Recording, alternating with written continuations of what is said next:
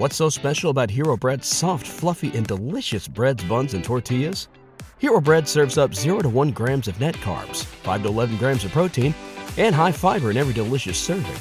Made with natural ingredients, Hero Bread supports gut health, promotes weight management, and helps maintain blood sugar. Hero also drops other limited edition ultra-low net carb goodies like rich, flaky croissants and buttery brioche slider rolls. Head to hero.co to shop today. Are you tired of the same old pro wrestling? Then check out the amazing action on Powerslam.tv, the biggest indie pro wrestling channel in the world.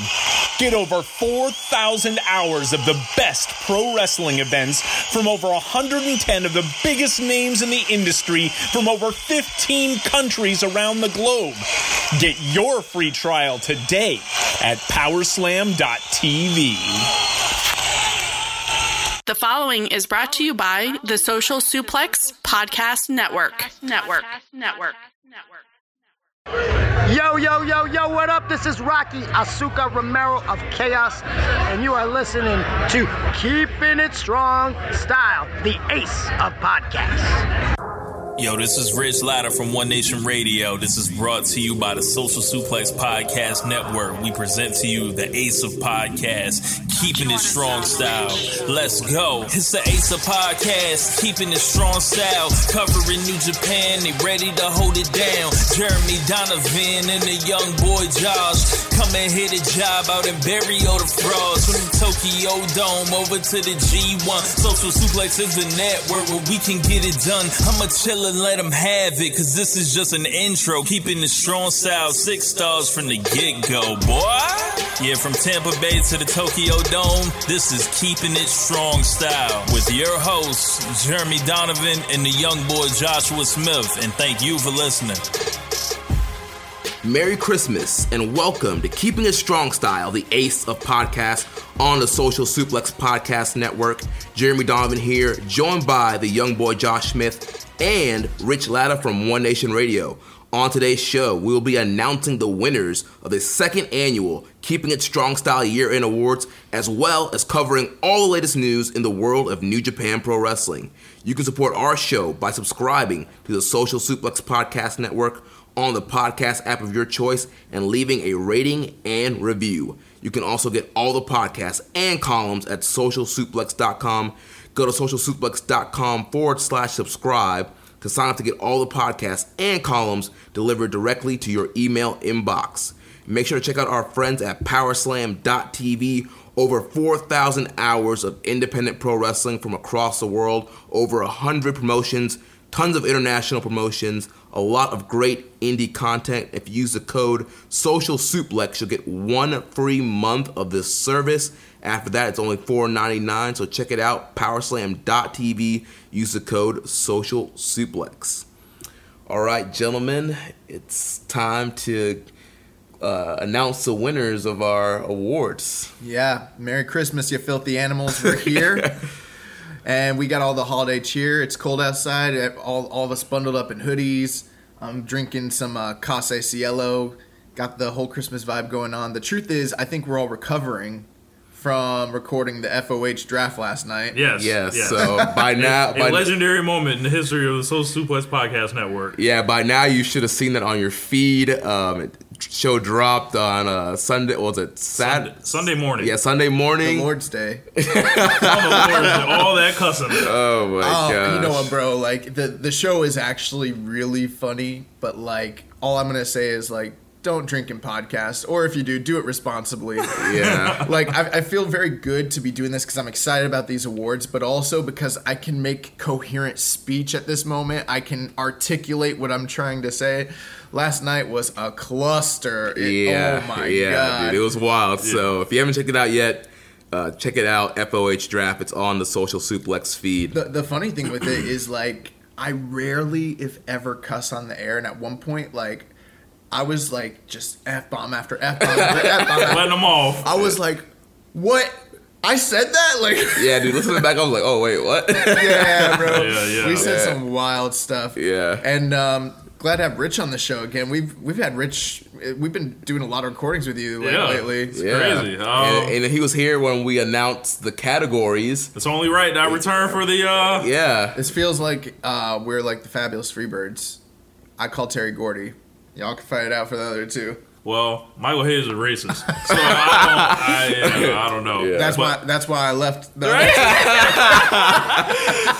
Oh my God. Shouts out to all you guys that listened to the last show that I was on and showed love in the comment section. We appreciate it and look forward to giving you guys another good show. Yeah, bro. Like, me and Jeremy never get like shouted out specifically. People are like, "Hey, Rich, you did a really good job on the show, man." Really like having Rich on there. Oh my gosh. I was like, he's never coming back on the show. Yep, bury that man. Yeah. Oh, man. But yeah, we are so excited. We also, before we get into the awards here, we just want to say that we officially more than doubled the fan vote participation that we had 1 year ago. Yeah, dude, it's crazy to think, man. 302 votes this year. Dude, we just smashed it, man. That's awesome. Yeah, so awesome. We, we didn't think we were going to do that, and then there's like a last minute just like rush of votes. Because like beginning of last week, I think we're at like 230 maybe? 210, 220 something. We're low 200s, and then we made that last like blitz that week and got those votes in. Yeah, so thank you if you participated, if you voted. It means a lot to us. We didn't say it on the air, but I did have a goal. I was like, I would like to see the fan votes doubled, this year, and we did that, and I don't see any reason why in 2019 we don't do over 600 votes or even more than that. Right, we can do it. So I'm excited, but the moment that you have all been waiting for with bated breath, the Keeping It Strong Style 2018 New Japan Pro Wrestling Year-End Awards, and we're going to start off with our first award here, so the News Story of the Year. And the nominees were Harold Mai becoming the new president of New Japan, the Elite's contract negotiations, Ring of Honor / New Japan Pro Wrestling selling out Madison Square Garden, Chris Jericho coming to New Japan Pro Wrestling, the record grossing year for New Japan in 2018, and then the story of the international expansion of New Japan. And without further ado, we have your winners. So coming in at third place with 211 voting points, the Elite's contract negotiations, which I was surprised. I thought it had a very good chance, given especially this time of the year, at winning, but it came in third. And this was a tight race with 529 votes. The second place is Chris Jericho coming to New Japan Pro Wrestling, and the winner with 542 points, Ring of Honor and New Japan Pro Wrestling sell out Madison Square Garden. I gotta say they got it right. I voted the same way, except the contract and Chris Jericho was switched. I had Jericho at 3, but on top, Ring of Honor and New Japan selling out. That shook the business. It scared the hell out of Vince. Yeah, dude. That whole show has shooken up the way that WrestleMania weekend is going to be laid out next year. Yep. Several shows moving around. We saw TakeOver move to Friday. Shows are starting earlier now, switching up days. This MSG show is a big deal, and the fact WWE's pretty much been the main pro wrestling company that's run that building. And so to have since the, like 50s, so to have since before WWF didn't exist, right? Since it was Capital Wrestling, Capital Corp. And then you have Ring of Honor and New Japan partnering, coming into New York, selling out MSG in a matter of minutes. It's a huge deal.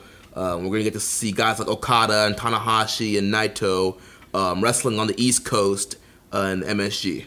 I mean, there's a lot, like the trickle effect and the butterfly effect that has been felt throughout the wrestling industry when this specific event took place. I mean, there's been a lot of things that have led to the Madison Square Garden sellout, but after that, you start seeing all sorts of stuff. The stuff going on in Europe with WWE, the stuff with the American Indies and Evolve, and them kind of becoming a farm league for them, and WWE trying to sign up all these different talents, and MLW raising up their kind of banners, and Ring of Honor doing the same thing. And it's almost like all the buddy stuff is about to be done. It's done. Yeah, pretty much the battle lines have been drawn. Pretty much it's like all promotions for themselves at this point. Like everybody's trying to sign who they can and, you know, worry about their own product. Even NXT TakeOver was moved to Friday. I'm not saying it's specifically directly correlated to Madison Square Garden running on the same day with New Japan and Ring of Honor, but there's a good chance that in some way it was, influenced by that. So that's really, really, really telling. I mean, I don't have all the stats anymore, but I think, like, if I remember correctly, this is like the second fastest sellout in the history of Madison Square Garden for wrestling. Something like that, yeah. I think like WrestleMania 20 was the only thing that sold out faster than this. Yeah. And it's been, years since WWE has sold out Madison Square Garden, and New Japan them did it in record time. We still don't know who's all going to be on that show. Who's going to be on that show? Well, they did confirm that Tanahashi, Okada, and Naito. That's right. From the New Japan side will be on the show. Marty Scurll's been all over the promotional stuff from the Ring of Honor side.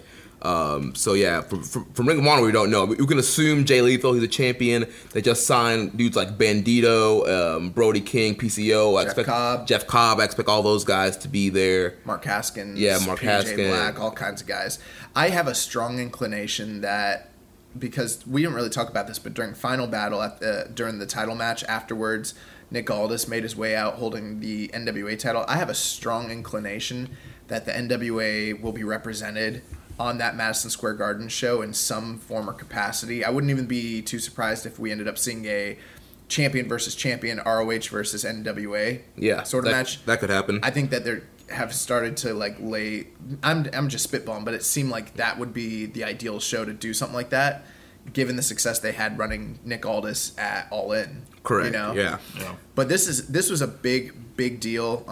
It just goes to show you that there are people all over the country, not just in California, that want to see New Japan. Look at what just happened when they sold out North Carolina in 2 hours.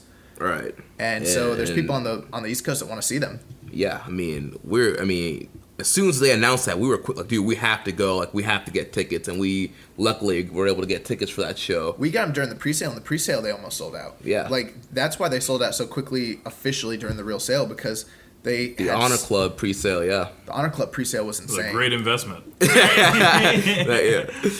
So congratulations to Ring of Honor and New Japan selling out Madison Square Garden. That is the news story of the year for 2018. And our next category is the excursion match of the year. I think this might be one of my favorite categories that we decided to do this year. Yeah, this was a great idea that you had, young boy, and the voting was all over the place. So many people. I mean, it was so close. People were voting really for all their favorite matches, but only one could win. So coming in at third place, we have Tomohiro Ishii versus Zack Sabre Jr. from Rev Pro live in New Orleans. Coming in second place was Will Ospreay versus Walter from OTT 4th Anniversary Show. And then your winner, an excursion match of the year, coming in first with 377 points, Kenny Omega versus Pentagon Jr. from All In. Man, that's a shocker. So a couple things before we discuss that, I just want to point out the lowest voted match on this entire thing was Michael Elgin versus Ultimo Guerrero from CMLL, which does make sense to some degree because it is, it's CMLL, and it seems based on the kind of interactions that are on the internet that maybe not as many people watch Lucha Libre, but I was surprised to see that they only got 6 points. Mm-hmm. Yeah. Which means that could have been like, They got 0 first place votes. But the other one I want to point out, and I want to take a victory lap for this one, with 136 points, Cody versus Nick Aldis from All In. This was the match that Jeremy wanted to leave off this ballot.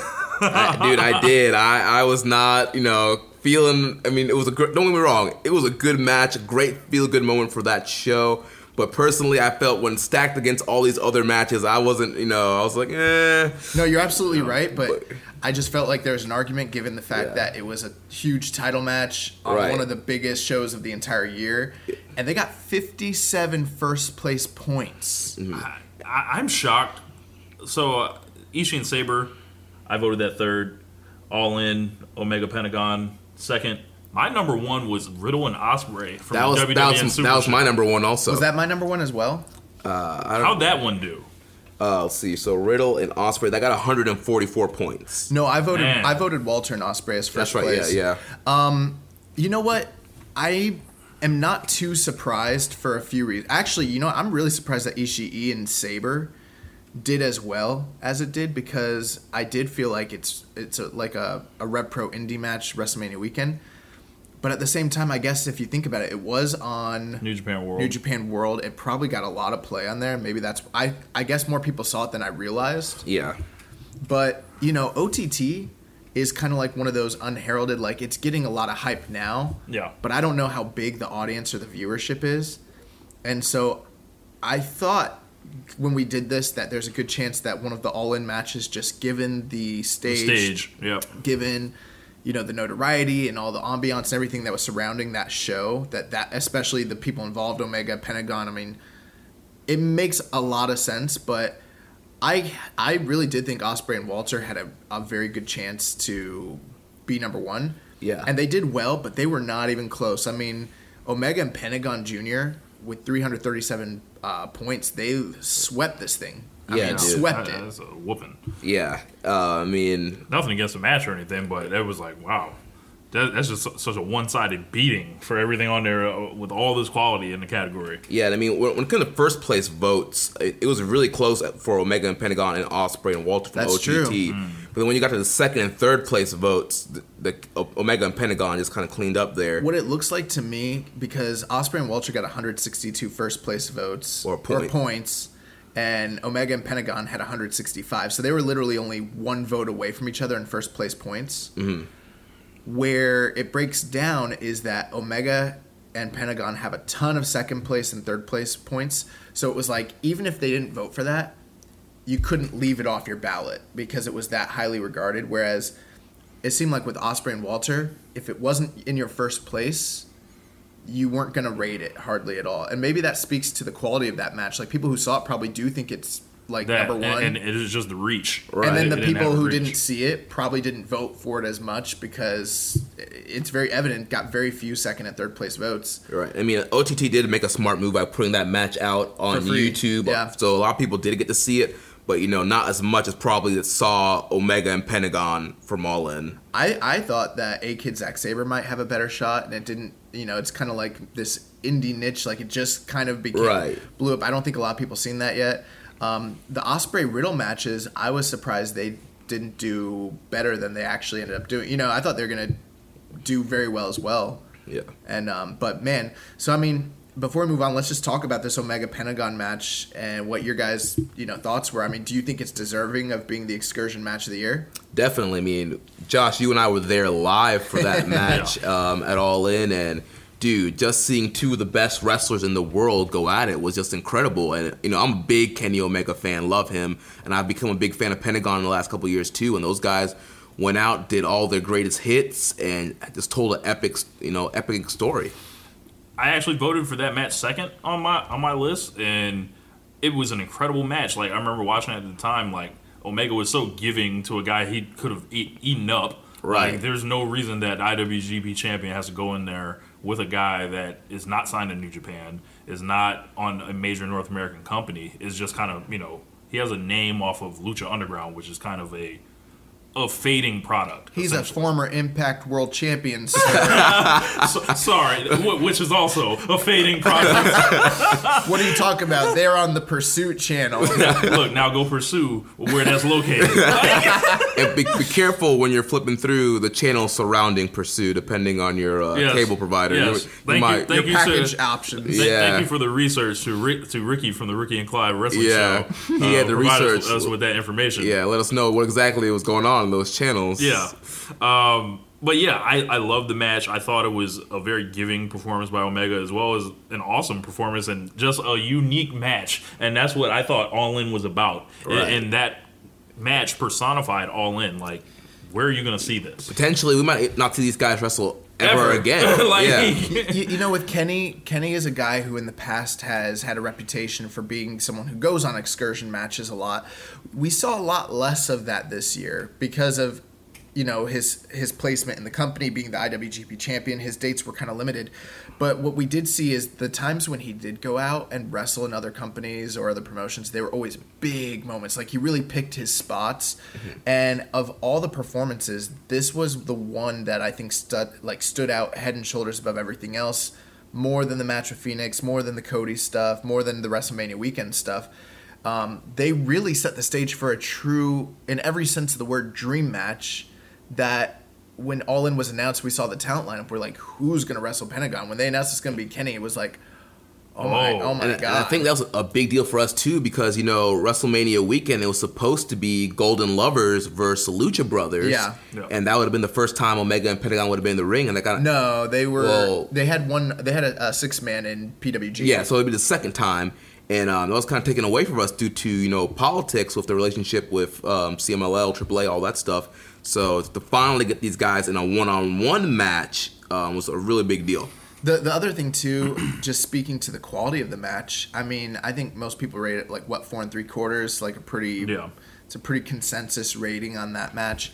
They had an excellent story with Kenny getting his arm, kayfabe, broken or injured, and he had trouble going for the one-winged angel. They actually got to a point where, because it was non-title, they had me believe, I knew Pentagon was never going to beat Kenny Omega. But they had one near fall in there that was the package pile driver, dude. Yeah, and Kenny kicked out of that. And I mean, just given the fact that this was the largest independent wrestling show in the history of North America, and given Kenny's station in life as a wrestler, you know, in Pentagon, he caught a dude at the right time. You can kind of talk about other matches on this list, and you can have an argument for maybe like Walter and Ospreay or Ospreay and Riddle maybe being superior matches, depending on your taste.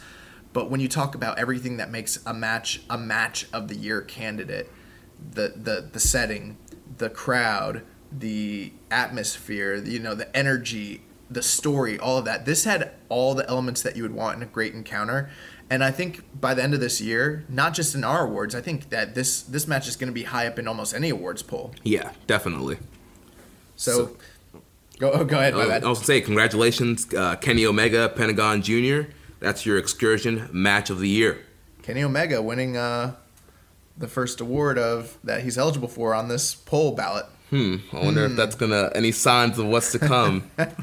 So it's gonna be a real bad night for the subsec. So the junior match of the year, coming in at third place with 243 points, we have Will Ospreay versus Hiromu Takahashi from Dominion, the second match they had this year. Mm-hmm. Coming in with 341 points, Will Ospreay versus Marty Scurll from Sakura Genesis. And coming in at first place with 516 points, Hiromu Takahashi versus Taiji Ishimori from the Best of the Super Junior Finals. Wow. And you know, after, you know, Meltzer gave that match the 5.5, I am not surprised that this match was voted so high.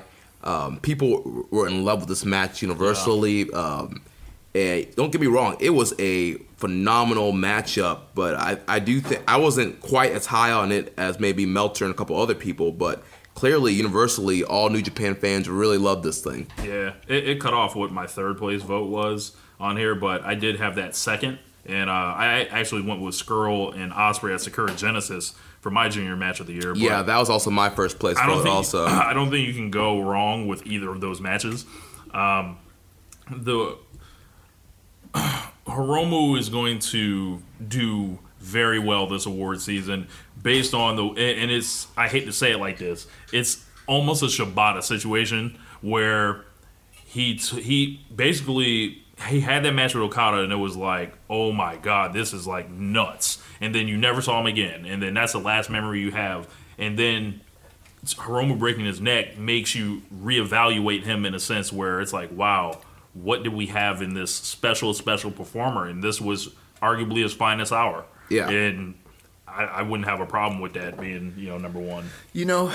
I agree with you guys. I also voted for Ospreay and Skrull as first place. And I do remember at the time when Takahashi and Ishimori wrestled, I remember loving the match, being thrilled with it, but a couple things. I was a little burnt out, as I can tend to be when I've binge-watched a bunch of matches, and Best of Super Juniors is no exception. I kind of procrastinated, and I had to binge watch a lot of wrestling to catch up for the finals. By the time I saw that match, I remember being thrilled with it and like loving it. But when I saw the 5.5, and we've talked ad nauseum about me having issues with the star rating scale. I remember almost playing like defense against that rating and being like, this match is incredible, but there's no way it's better than every 5-star match that's ever happened in all time.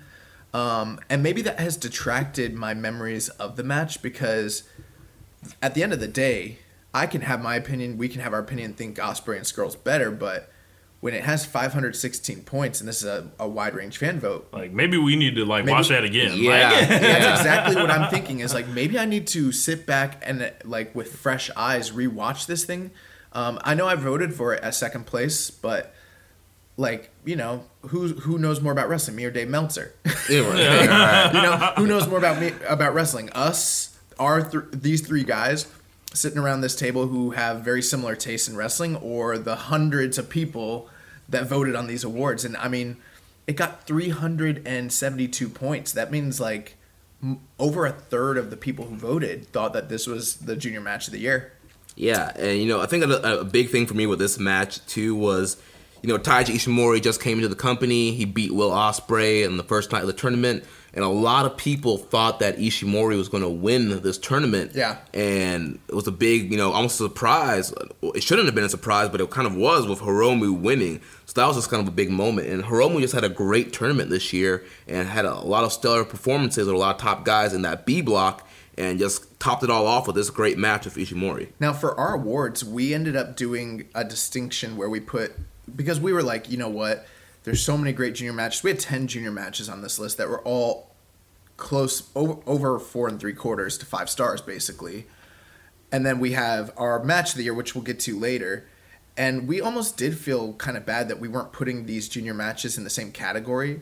But I didn't want to detract from these matches and have them looked down on. But maybe there is an argument that they should have been included, because look at this. I mean, you got to wonder, with how many votes Takahashi and Ishimori got, how would that match have done? Right. Yeah. I just didn't feel qualified as a viewer to say that only these 3 junior matches that are 4 3/4 deserve to be in, right, and not the other 8. Or and we didn't want to have 20 nominees for match of the year, like some people out there in these streets. So who are you talking about? So they know.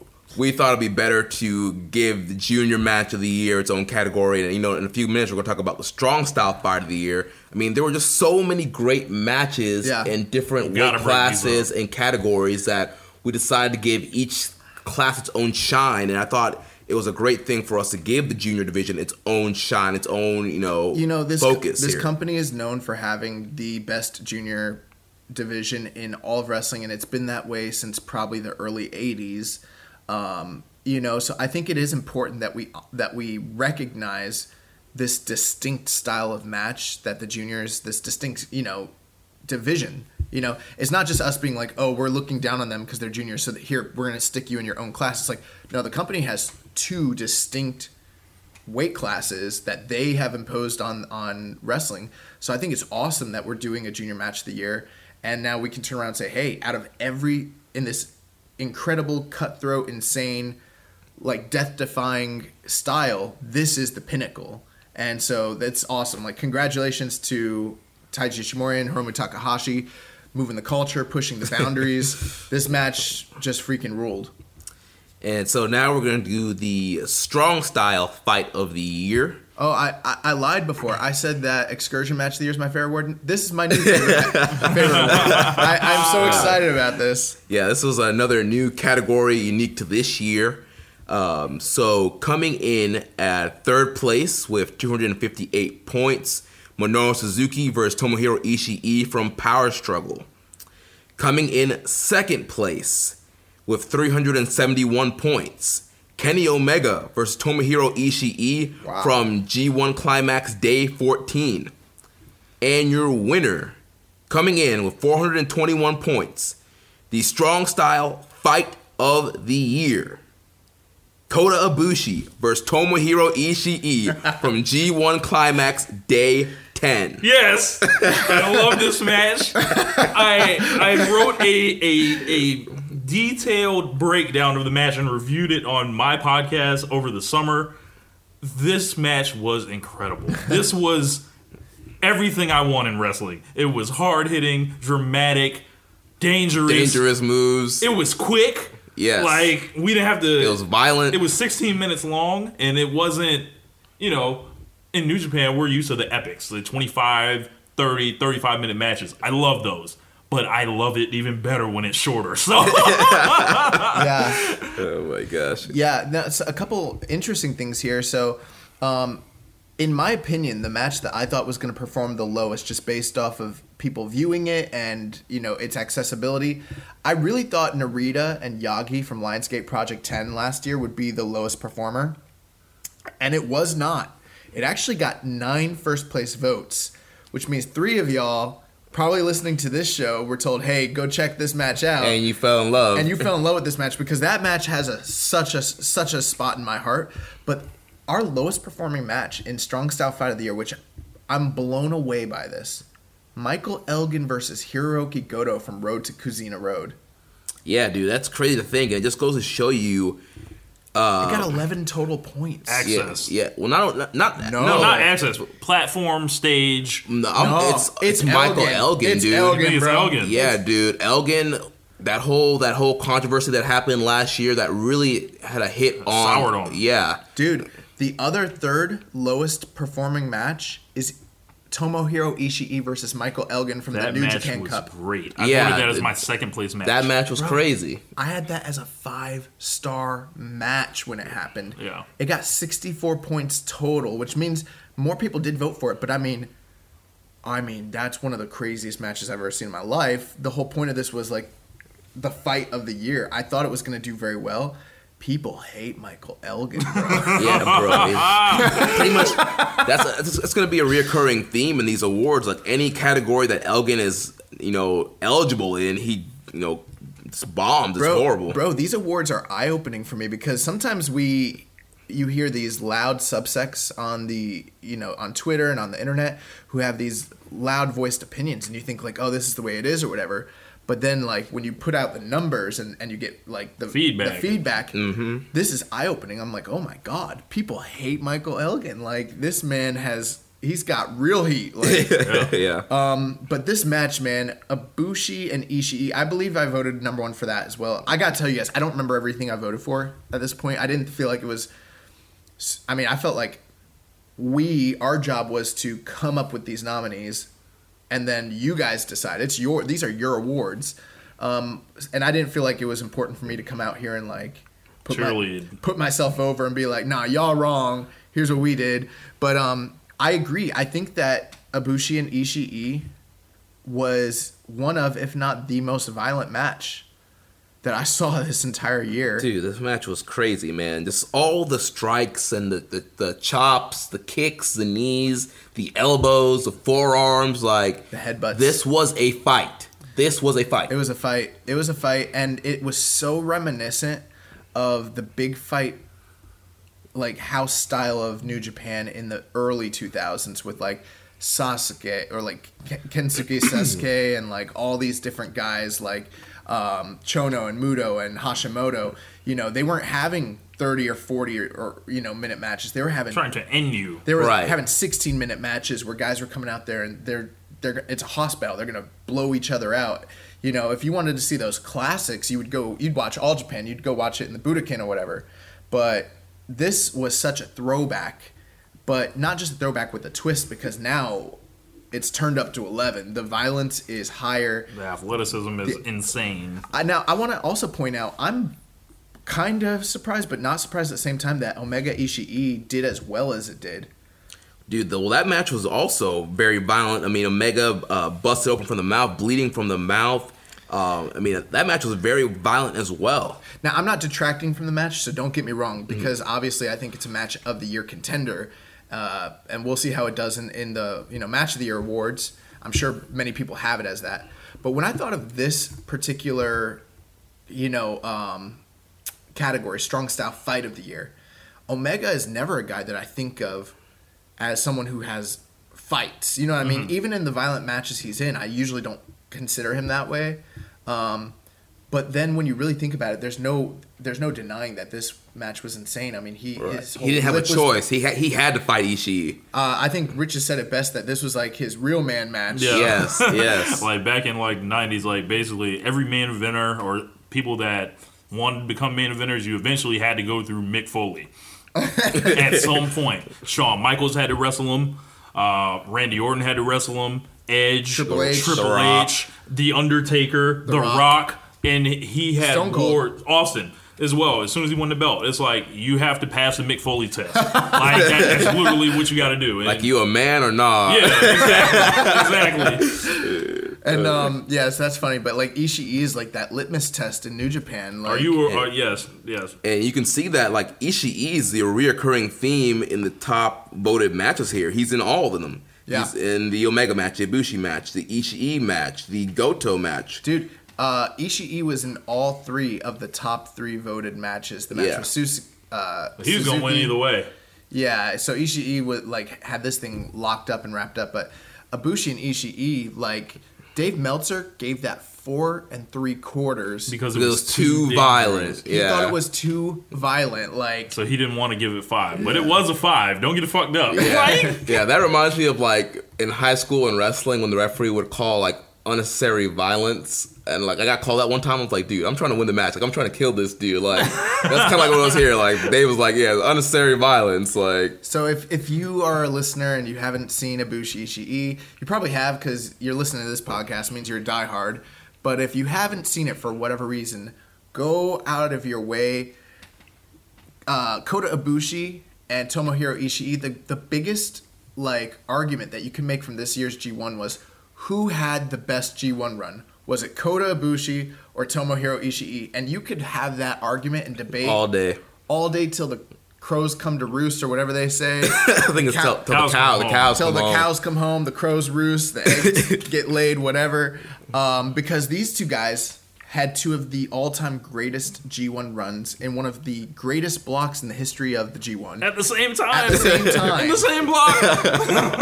and it's because of this match and matches like this where that happened. So congratulations, Tomohiro Ishii, Kota Ibushi. You have won the Strong Style Fight of the Year. Yes, sir. Yeah, all right. This is your Josh Smith Award. The Josh Smith Award, yeah. So the next let me see here. The next category is the Young Boy of the Year. The nominees: Katsuya Kitamura, Ren Narita, Tomoyuki Oka, Yota Tsuji, Shota Umino, and Yuya Uemura. Coming in at 3rd place. Very surprised by this, actually. But in 3rd place with 254 points, Katsuya Big K Kitamura. Wow. Man, we haven't seen him since the beginning of the year. But this man left an impression because he still got a lot of the votes. Coming in at 2nd place with 350 points, Ren Narita.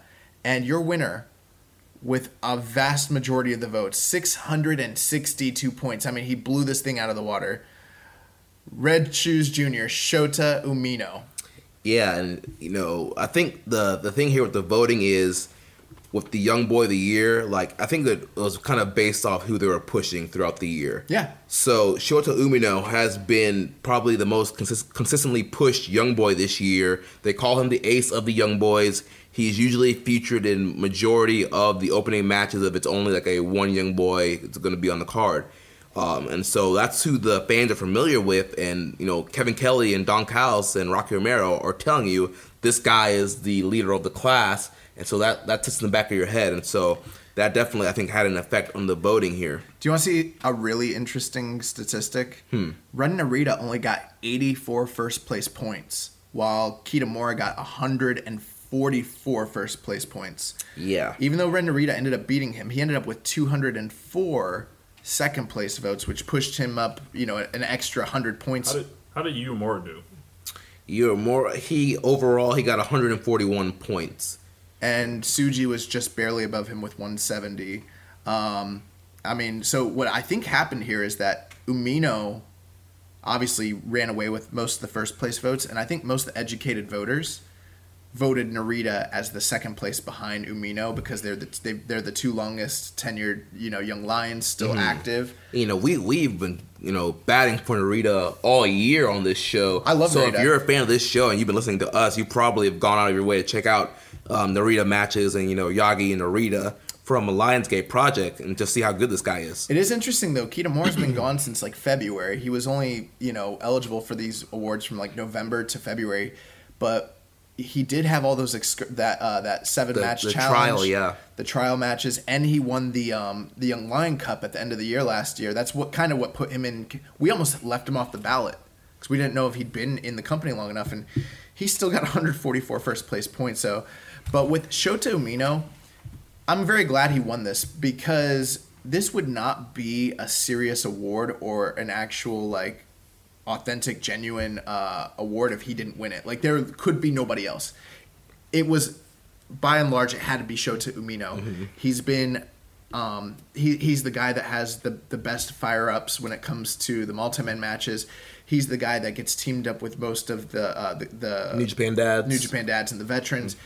On the Young Lions Cups, for a long time, it was always Nagata headlining those Lions Break Project shows, or what are they called? Yeah, Lions Break, yeah, or Lionsgate. Lionsgate shows. Lately, Shota Umino is headlining them. He's the first young lion who's actually headlining those shows over Yuji Nagata. He had the fantastic match just recently with Daisuke. Well, yeah, he had the awesome match with Sakamoto, but he just recently had that match with oh my god, from LIJ. Oh, Shingo. Yeah, him and Shingo. And he's been nothing but phenomenal all year long. Shota Umino is the most pushed guy, and there's a good reason for it. He had to win the Young Lion of the Year. There was no doubt about it that this was his year. In the words of Mark Henry, this boy gonna be good. So I'm very excited. So congratulations to Shota Umino, 662 points.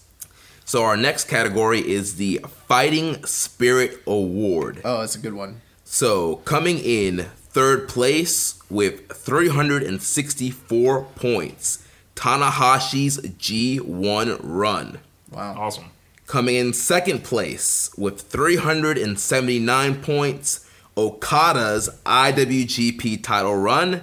And your winner of the Fighting Spirit Award with 534 points, Hiromu Takahashi, breaking his neck and finishing the match, wins the Fighting Spirit Award. That's my exact ballot. Yeah. 3, 2, 1. When it comes to this, there are times where I say things and I'm right. There's times where I say things and I'm wrong. Most of the time, I'm never one to shy away from taking a victory lap. Okay, when it comes to saying something accurately, but I wish I had been wrong about my assessment the night that we watched Hiromu wrestle Dragon Lee in the Cow Palace, because you guys were there. I don't know if you remember, but when he fell on his neck, I was like, oh, he broke his neck. Mm-hmm. I was like, he broke his neck, and there's something wrong. And me and Rich were like, he's fine. He got up, he finished the match. He got up, he finished the match. And I was like, no. I was like, there's something wrong. I could tell when he went to go do the time, or the time bomb, yeah. What's the other move he has before the time bomb? Oh, it looks just like the time bomb. Yeah, right? I forget what it's called now. When he did that, Dynamite Plunger. Yeah, he went to go do the Dynamite Plunger, and it just didn't. The way he threw him, it was like he couldn't do it, and it just looked wrong. And I was like, oh my god, no, there's something wrong. And I was like, dude, he broke his neck, and he did. And I don't relish I remember watching that and just being so in disbelief, no. This really just happened. It was like Austin and Owen Hart all over again. Yeah, the pile driver, yeah. Accidents happen. It was an unfortunate accident. That Phoenix Plex. That Phoenix Plex. We've seen Dragon Lee hit it on him numerous times in the past. Yeah, Dragon Lee hits that move on everybody. Yeah. But you know, condensation, sweat, he just slipped, his hands let loose. Also, he had wrestled like 4 matches the day before, like fatigue. Right, played yeah. a factor in that. Yeah. It was really sad to see Takahashi get sidelined from that, and if that's not fighting spirit, like, I don't know what is. Right.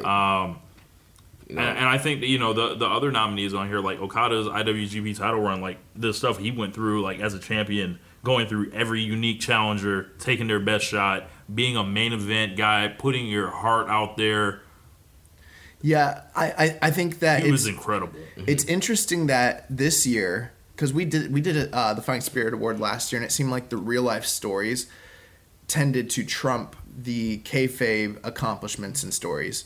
Whereas this year, obviously Hiromu breaking his neck won, but The other two. We see Okada's run and Tanahashi's G1 run beating like Hanma returning, you know, and that sort of thing. And it's kind of interesting, but Okada literally had the single greatest main event title run in modern history. Mm-hmm. And that just goes to show you, like, I almost felt like people were going to forget about it because it ended in, you know, June. Right. Yeah. But apparently it's still embedded deep in the minds of you know, the listeners and the voters, because he got 210 first place points, which is great. Tanahashi's G1 run, I mean, if you guys haven't heard Rich's rant, you know, yes, dude, check that out. Togi Makabe is Togi not today. But yeah, Hiromu, I want Hiromu to come back so badly. So badly. I really it's unfortunate to see that, but to see someone literally get dropped on their neck and have, you know, a spine injury or a neck injury and still have like the intestinal fortitude to get up, finish the match, hit your moves, hit his moves, and like, win, retain the title with a broken freaking neck. it's just incredible. It's just incredible. So I almost feel bad being like, you won the Fighting Spirit Award for what happened, but at the same time, like, how can you not recognize what this guy did? Right. Incredible stuff. All right, so congratulations, Hiromu Takahashi. Hope that you get better soon, and hope that we can see you in the ring. Get better, Hiromu. So the next category is the Newcomer of the Year Award. Our nominees are Jeff Cobb, Hikuleo, Taiji Ishimori, Shingo Takagi, Chuck E.T., and Ayato Yoshida. Coming in at third place with 286 points, Jeff Cobb. With 494 points, Shingo Takagi in second place. And your winner, with one of the largest margins of any voting category, with 722 points. Man. Taiji Ishimori, the Bone Soldier. Yeah, man. Chalk for my ballot. That's the same order I had it. Ishimori, like, came in like guns blazing, on fire. Remember when he first comes in, the first match that he has is with Will Ospreay, who up to this point is the unquestioned wrestler of the year. Mm-hmm. Yeah. And beats him, goes through, has that entire great run in the Best Super Juniors. Classic final against Takahashi. A lot of people thought he was a favorite. And from there, he was just electric. He won the Never Six-Man belts later in the year. And he looks like he's, a dude that's going to be here for a while. Right. He's going to be, getting a junior title shot against Kushida at the Tokyo Dome January 4th, coming up next year in a couple weeks. And, the company's got really behind Taiji Ishimori, man. We saw all those Bone Soldier videos, and we were just like, what This could be anything. Right. Like, what are they doing? But it, turned out to be Taiji, and man, this guy's just electric. That sliding German suplex he does. So innovative. Love it. And yeah, he was a great addition. He was kind of an injection that the Bullet Club OGs definitely needed on their faction. They needed a really top flight wrestler. That the junior division needed. Yeah, the junior division definitely needed something different and something new, and Taiji fit that, and his style is so different, and he's just so dynamic, and it's like, sometimes it's like hard to believe he's a heel just because he's a lot smaller than everybody, and his moveset's just so great that you want to cheer this guy when he's, doing the sliding German, doing all these flips and doing all these moves. The thing is he has incredible facials. At no point does the look on this guy's face scream, I love him, he's a baby face. He doesn't come off like, heel Seth Rollins doing all these incredible like flips and stuff where you want to get behind him. Like he's a despicable heel. You know who he reminds me of? I know that you've never seen Bloodsport, still to this day, but Bolo Young in Bloodsport as the main heel. Ishimori looks like him. Like he's got this sadistic looking smirk on his face the whole time. So he can be out there doing a Phoenix Splash, but when he comes up and he's just got this that evil face, and you're like, oh my god, like you can't cheer him. And like when he first broke in, the crowd wanted to get behind him, and he was like, bump that. I'm gonna put a stop to it. He's like, I ain't shit. Like, and he's able to get heat on himself without having to sacrifice his athleticism, without having to sacrifice his match quality. He's able to go out there and entertain you and dazzle you and make you hate him all at the same time. The crowds are booing this man. Yeah, dude, the attack on Kushida where he, was awesome. When he was faking the injury with the crutch, and then all of a sudden popped up, bow, hit that man with a crutch. My only thing is I would like to see more Ishimori this year because we have seen him in spurts this year. Before we move on, I want to say Shingo Takagi only debuted in August? Was it August? September. September. His eligibility to be voted on September, October was 3 months out of the entire voting period, and he easily came in second place. Like he had a great impact on business, and the Junior Tour was like largely built around his introduction. I'm just saying, like, if he had come in a little bit earlier, we might be talking about Shingo and not Taiji Ishimori. Mm-hmm. Taking nothing away from Taiji, but yeah, Shingo has only been here for a short period of time and already, made a huge impact on business and a huge impact in these awards. So that's one thing that's noteworthy. But yeah, Taiji, just incredible stuff. I look forward to seeing all these guys again next year, and every year I always wonder with this newcomer, like, because New Japan doesn't always bring in a lot of people, so I'm always like, when they do, it's like very judicious, and I'm like, who are they going to bring in next, right. Jeff Cobb was third. He was in and out. He did the tag tour. Yeah, he was in the World Tag League with Michael Elgin. I almost didn't even include him because he's not truly signed to the company yet, but he's been involved in so many big matches and so many big tours that you kind of have to treat him like a freelancer at this point and just say, yes, he is technically on the roster, even if he's not signed. I'm surprised, though.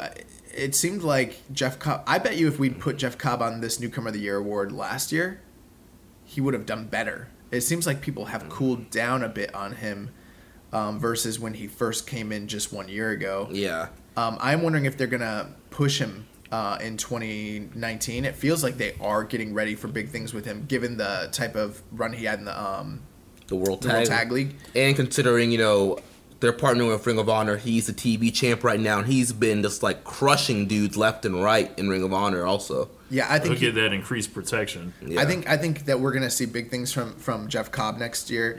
I wouldn't be surprised to see him on like Most Improved even. Yeah. Potentially. So speaking of Most Improved, that is our next category.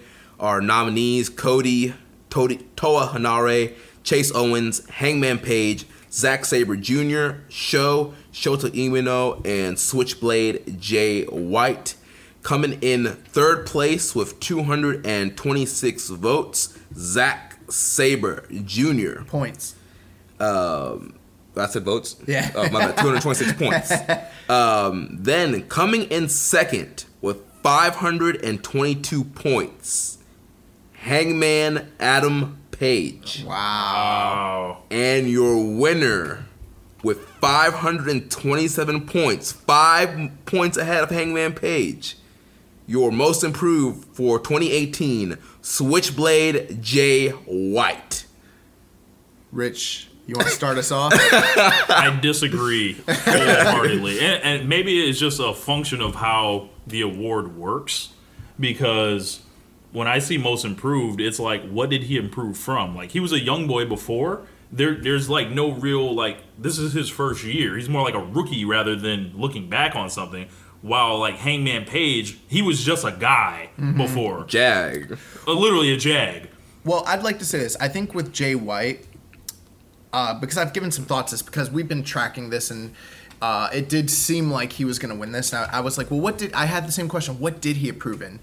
I think that it's not strictly, or the perception when people vote, I don't think it's strictly like, how much did he improve from 2017 to 2018? Mm-hmm. I think it could also be seen as starting at the beginning of the year of 2018 to the end of the voting period, the progression that they made within the company during that voting time frame. And if you look at it that way, there is no denying that Jay White has vastly improved from the Tokyo Dome last year to the Tokyo Dome today. Totally different guy. Character-wise, mic skills, in-ring work. I'd say he's definitely a more confident performer. Oh, it's night and day. He's so much more confident.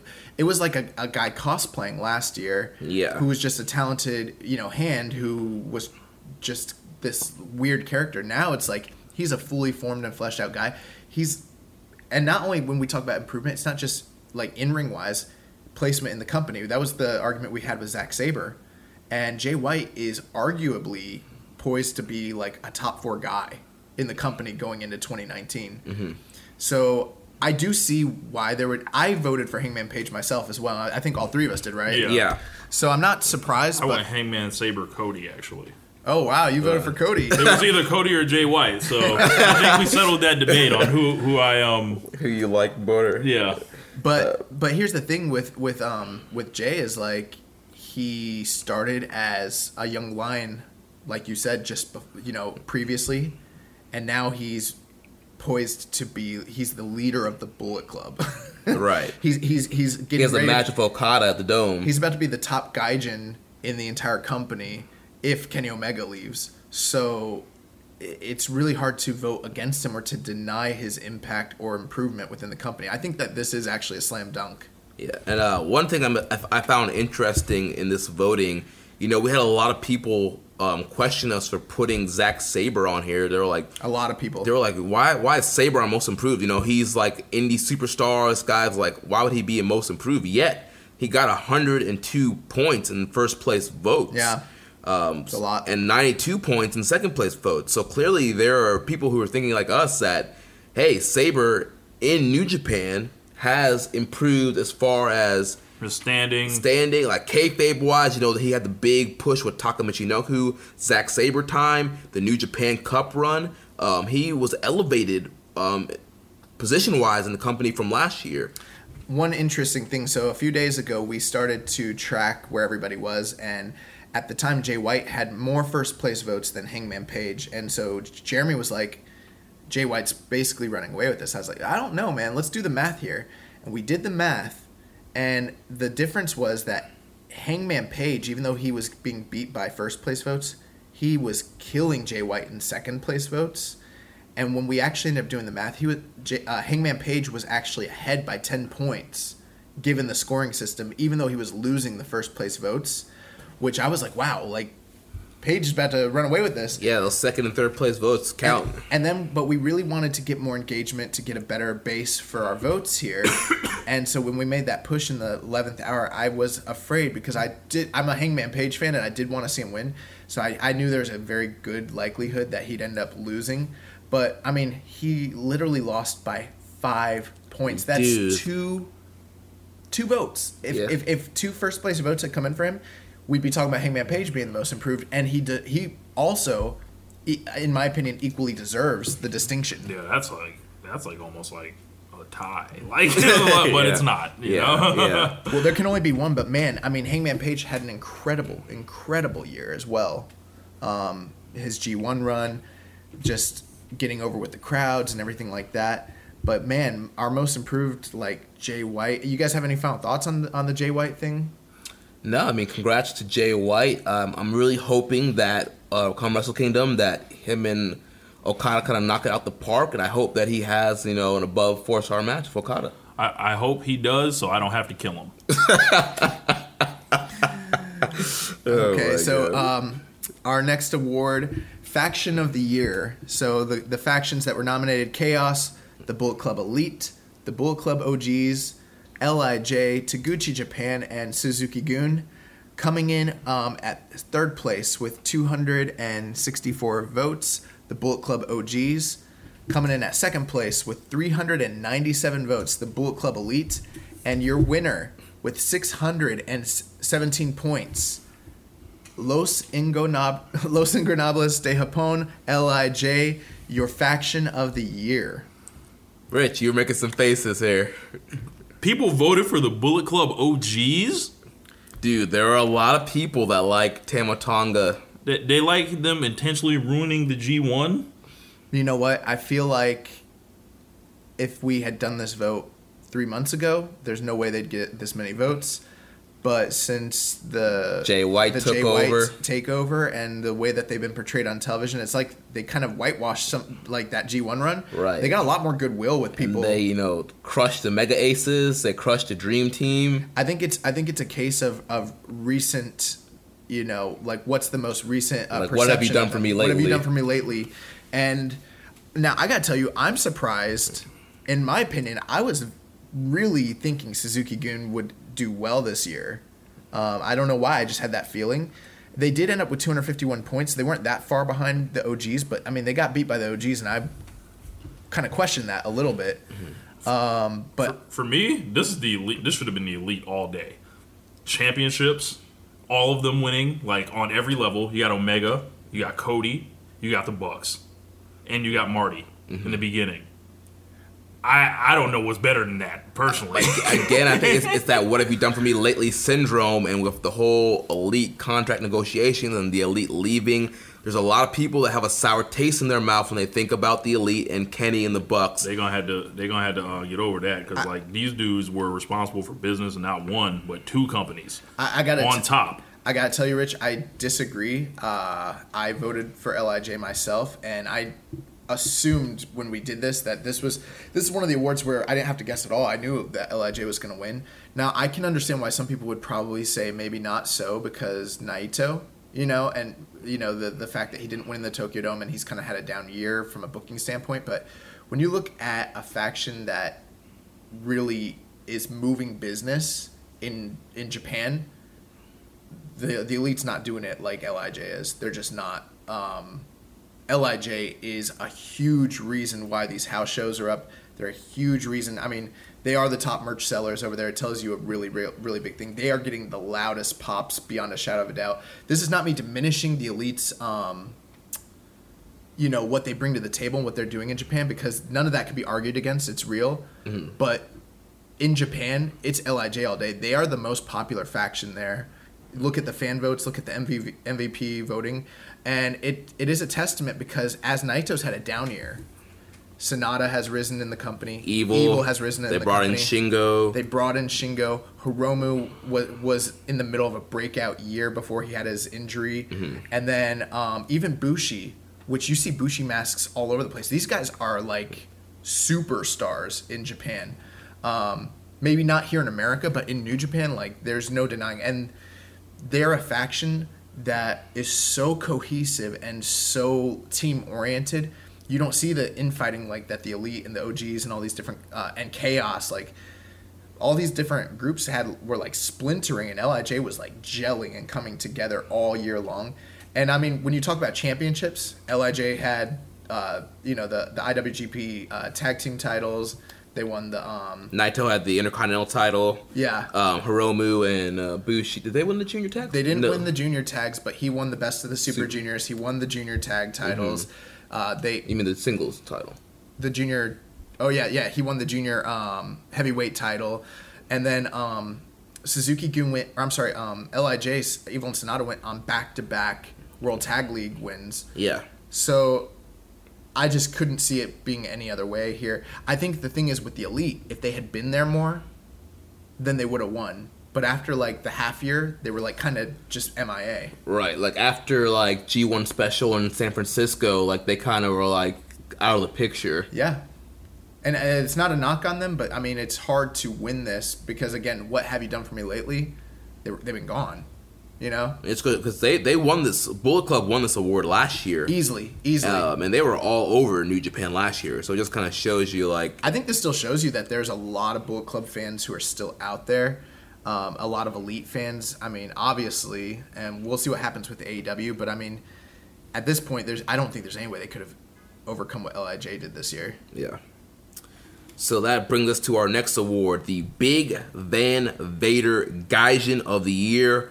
Our nominees, Cody, Chris Jericho, Kenny Omega, Will Ospreay, Zack Sabre Jr., and Jay White. Coming in third place with 342 points, Switchblade Jay White. Coming in second place with 373 points, Zack Sabre Jr. And then coming in first place with 610 points, the Best Bout Machine, Kenny Omega. For the second year in a row. We got to rename this award the Kenny Omega Gaijin of the Year. Oh my gosh. So any surprises here? No. I was a little surprised. Honestly, I was surprised that Jericho didn't do better than he did. I was very surprised by that because I think I voted Jericho as my number 1, to be honest with you. I voted him number 2.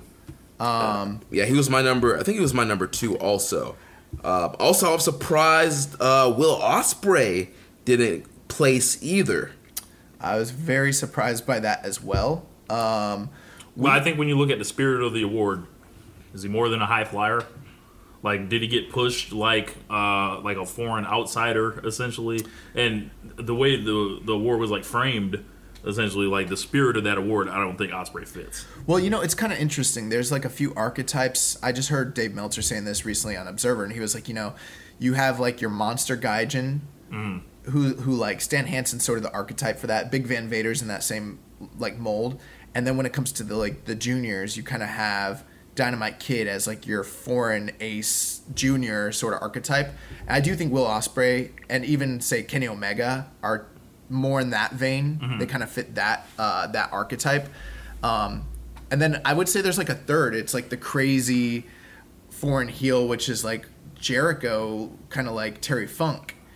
And I really thought Jericho was going to do better just because I thought that he fit the spirit of the award. But I also assumed Kenny Omega was going to win this. But I didn't think it would be like this. I thought it would be a much closer race. And, I mean, he blew this thing out of the water. And, you know, we got to look at some of the stuff that Kenny has been doing this year. I mean, he put on his own show here in Daytona Beach, the CEO across New Japan. He's been doing a lot of video game stuff with, like, the New Day and just himself in competitions. You know, he was a big star on the Jericho Cruise. He did a lot of excursion stuff, you know, All In, the match with Phoenix. This guy has just been all over the place. The Ring of Honor match with Cody where they broke, Super Card of Honor record for Ring of Honor. He's just drawing everywhere. Like he's a massive draw. He also, with the foreign excursion into America, I think he's headlined all of those shows, right? Yeah. He wrestled the Golden Elite, or sorry, the Young Bucks. The Young Bucks, and then he wrestled Cody. And then the last show that the Okada and Ishii tag match. Yeah, the Okada Ishii tag match. So, I mean, Kenny's been in the main event of all these U.S. shows as well. And the fact of the matter is, I mean, he is the only Gaijin who's ever won the G1. Even though he didn't do that this year, I mean, that still kind of sticks with him. That's a distinction he carries. He is one of only a handful of Gaijin to ever win the IWGP Championship. Ever. And he's going to main event his second Tokyo Dome as a Gaijin. There is no Gaijin in history that has headlined a January 4th Tokyo Dome 2 times, much less 2 times in a row. You know, this company just doesn't really do that. I mean, Vader never did that. You know, Flair never did that. You know, any top, like Sting, Brody, whoever, Lesnar, Hogan. Yeah, none of them have ever done that. So I mean, Kenny, and he's for like better or for worse. Some people will argue it's for worse. He's forcing the conversation with New Japan to like change in his image. Right, and he's like the face of the Western expansion. I mean, he's like the top draw for the Western fans. Either get down or lay down, like, because he ain't going nowhere unless he leaves. Not only that, but like when you compare the accomplishments. I mean, Zack Sabre had a great year. Jay White had a great year. But when you look at Kenny Omega's like G1 and his match output, and we'll talk more about that probably later in the awards as well. But I mean, it's hard to argue against his popularity, the merchandise that he sells. It exists. Yeah, his popularity is very, very evident by these awards, by other awards. You know, like he's a big deal. Kenny's a big deal. Yeah. It's going to take more than, I think it's going to take more to knock him off that award. What you were saying just a moment ago about him changing New Japan into his image, we're talking about these like archetypes, but in actuality, there's never been anyone in Japan who's ever been like Kenny Omega. Like, the closest thing is maybe like a Terry Funk, but this is a guy who moved from Winnipeg and lives in Japan. Speaks the language. Yeah. Like, he is viewed by many people over there as, part of their culture, part of their people. He understands things like that come from the Japanese culture and in a way that most foreign wrestlers don't. And he is putting himself into a stratosphere when it comes to Puroresu, where like we'll be talking about the Kenny Omega archetype. There'll be guys 15 years from now, 20 years from now, trying to move to Japan, who are trying to be like up. Kenny. Yeah. He's very special. He's very, very special. And you're right. We might have to change these awards to the Kenny Omega awards. I think it's also funny that like we call it the Big Van Vader Gaijin of the Year award. Didn't him and like Vader at some point have like Twitter beef at some point? No, that was Vader and Ospreay. I know him and Ospreay. Vader actually was very beneficial in getting Kenny Omega's career started. That's right. I forgot about with that. it, helping him get like a visa, I believe. That's right. Yeah, that's right. So that was a like cool little tidbit I found out a while ago. Man, yeah, I really like this award. I was surprised. Before we move on, I want to talk about this. Cody doing the worst. And I think it's one of those things. Cody was just not in New Japan that much this year. And if he wasn't wrestling Kenny Omega, what else does he really have? I mean, the Kota Ibushi matches. That's a long time ago. Those are kind of tied to the Kenny thing. The Kenny thing, yeah. It's kind of. I was kind of surprised because I thought that he built up more goodwill with people, but I mean he wasn't a G1. He got blown out. Right. It's to the point where like I almost question our methodology because we almost put in the Young Bucks to this award and we kind of kicked them out. And I'm kind of wondering, like, I bet you if we'd kicked Cody out and put place the Young Bucks in there, no one would have ever batted an eye, and the votes would probably be I don't think that would happen in like any walk of anything. Like if you kick Cody out and replace him with the Young Bucks, it's always going to be better. We just thought with like everything he'd done as being like a foreigner who comes in for all these different tours, he kind of embodies what this award is about. But man, he got blown out of the water. Yeah, I ain't vote for him. It was Omega Jericho Sabre for me. So let's talk about we're getting into the big ones now. The big boys. You're keeping it strong style feud of the year. The nominees: Kenny Omega and Chris Jericho, Hiroshi Tanahashi and Kazuchika Okada, Kenny Omega and Cody, the Bullet Club Civil War storyline, Tsuji versus Yumura, Jay White versus Kazuchika Okada, and LIJ versus Suzuki-gun. Your third place winner with 296 points, Kenny Omega and Cody, the Civil War. Coming in at second place with 503 points, Jay White versus Kazuchika Okada. And your winner with 527 points, Hiroshi Tanahashi versus Kazuchika Okada, the trilogy. Yeah. This Tanahashi Okada feud kind of snuck up on us this year. Yeah. It's like, they had the first match was Wrestling Dontaku. Tanahashi, he lost the IC belt, but he still came out to challenge Okada. Like, we all thought this was going to be, the one last hurrah, the last, shine the light. And it was a great, great match. Right, great match. Tanahashi loses. We're like, thank you, Tanahashi, for your contributions to the business. We love you. Thought it was a wrap. Right, thank you. Go take some time off. Take the rest of the year off. Heal your bicep. Heal your knees up. We'll miss you, but you need the rest. Nah. He came back and they wrestled again. They had that match in the G1 Climax where it was a draw, but Tanahashi beat his ass. He visually won. Like, if there was no time limit, Tanahashi would have won that match. Yep. And then they had the rematch. What show was that? Destruction in Hiroshima. Yeah. And Tanahashi, he got the win there. And so, yeah, this trilogy just came out of nowhere. And it's crazy to think, these guys have been linked together since Okada's debut in the company. And this has been a rivalry that's been going on for quite some time now. And the fact that they were able to rekindle that fire this year out of nowhere and have these epic matches. And now, there's a whole new wrinkle with it, with them teaming together and the Mega Aces coming together. And you got to think eventually that's going to lead to them having another match potentially in 2019. It's just incredible, the storytelling with these guys. If I can put on my show buckle hat for a moment, my narrator. No, I'm playing. But if I can give a quick summation, very, very quick. The first match at Dontaku, you essentially have the story of Tanahashi attempting to stop Okada from beating his defense record, going up to 12 defenses. And so you have this old dog who was once the ace of the company, trying to prove he is still that ace.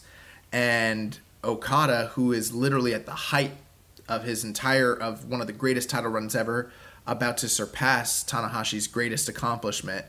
And given the storied past that they'd had, Tanahashi hadn't beat this guy since Wrestle Kingdom 9 many years ago in a one-on-one match. And it's like Tanahashi's last stand. And we really did think at the time, this was incredible storytelling, but we all knew Tanahashi was not going to be able to beat him. It gets to a point in the match where Tanahashi is doing everything he ever did before, but it's not enough at this point to pull out all the old tricks. The old tricks, he hasn't evolved, he hasn't grown, he hasn't changed. And Okada hits him basically out of nowhere, hits him with one Rainmaker, and that's it, and it's over. Mm-hmm. And you knew it was over. He hit him with one. Tanahashi's in the middle of doing his 5 moves of doom. He's doing everything he always does, and he just gets caught. And he gets put to sleep. And it was like a boxing match where someone got caught with a big left hand and they go to sleep. That's it. We kind of thought that was the end of Tanahashi and Okada, but then the G1 comes up. This is a different phase now. Now you have Okada broken. You have Okada who's just lost his title, who is not having the greatest G1, and Tanahashi is surging through the G1 the entire time, to where they get to the A Block finals in the Budokan.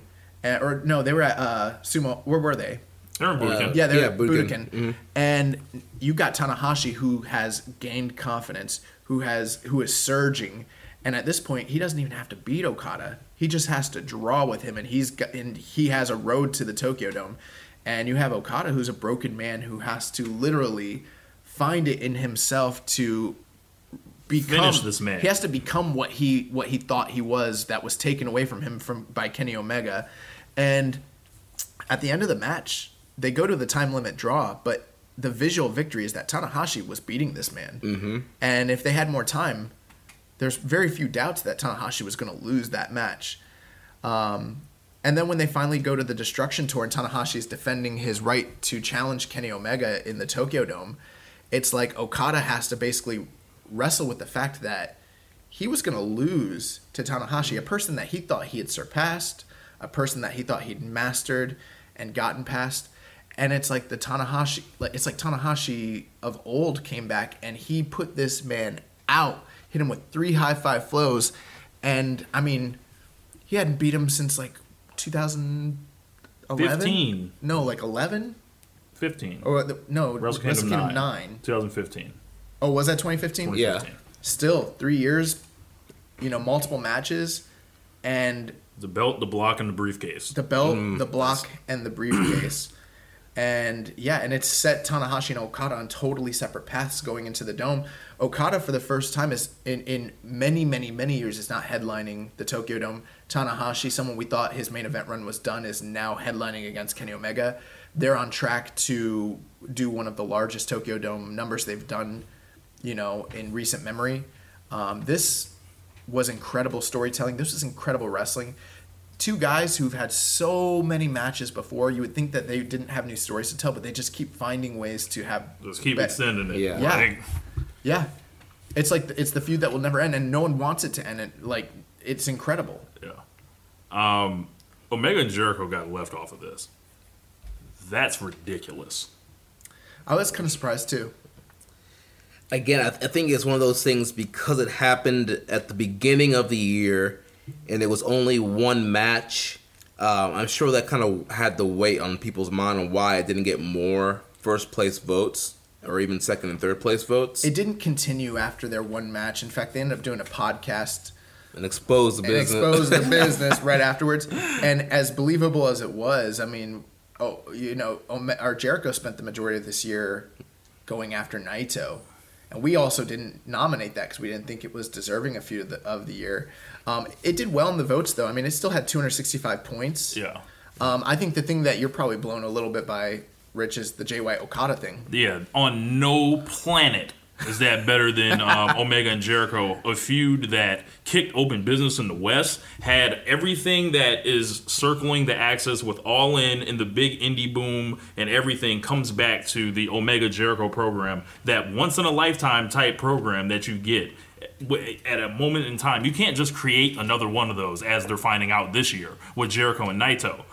This, not only was it a 5-star match it produced, it showed Jericho another reinvention of himself. It showed Omega was just fine if you took him out of the IWGP Championship picture at the Tokyo Dome. And on top of that, the feud was incredible. The promos from Jericho, we've been talking about that shit all year. Yeah. War style, WCW style, WWF style, everything. Like, he has the attack in Fukuoka, man. Yeah, like, bust him open with that. Like, this, I really, yeah. I think they missed this one.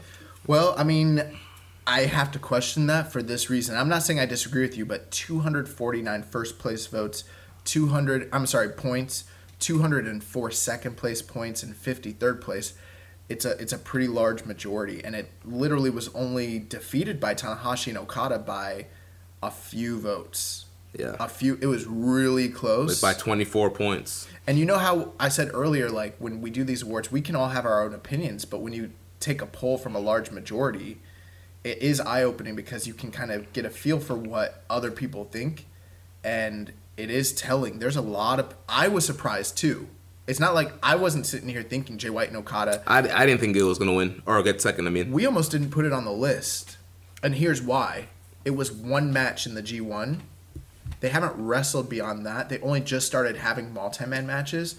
And we were literally thinking, like, well, you know, most of the matches that we're talking about here had multiple singles matches, aside from Omega Jericho. Omega Jericho we almost left off, too, for that same reason.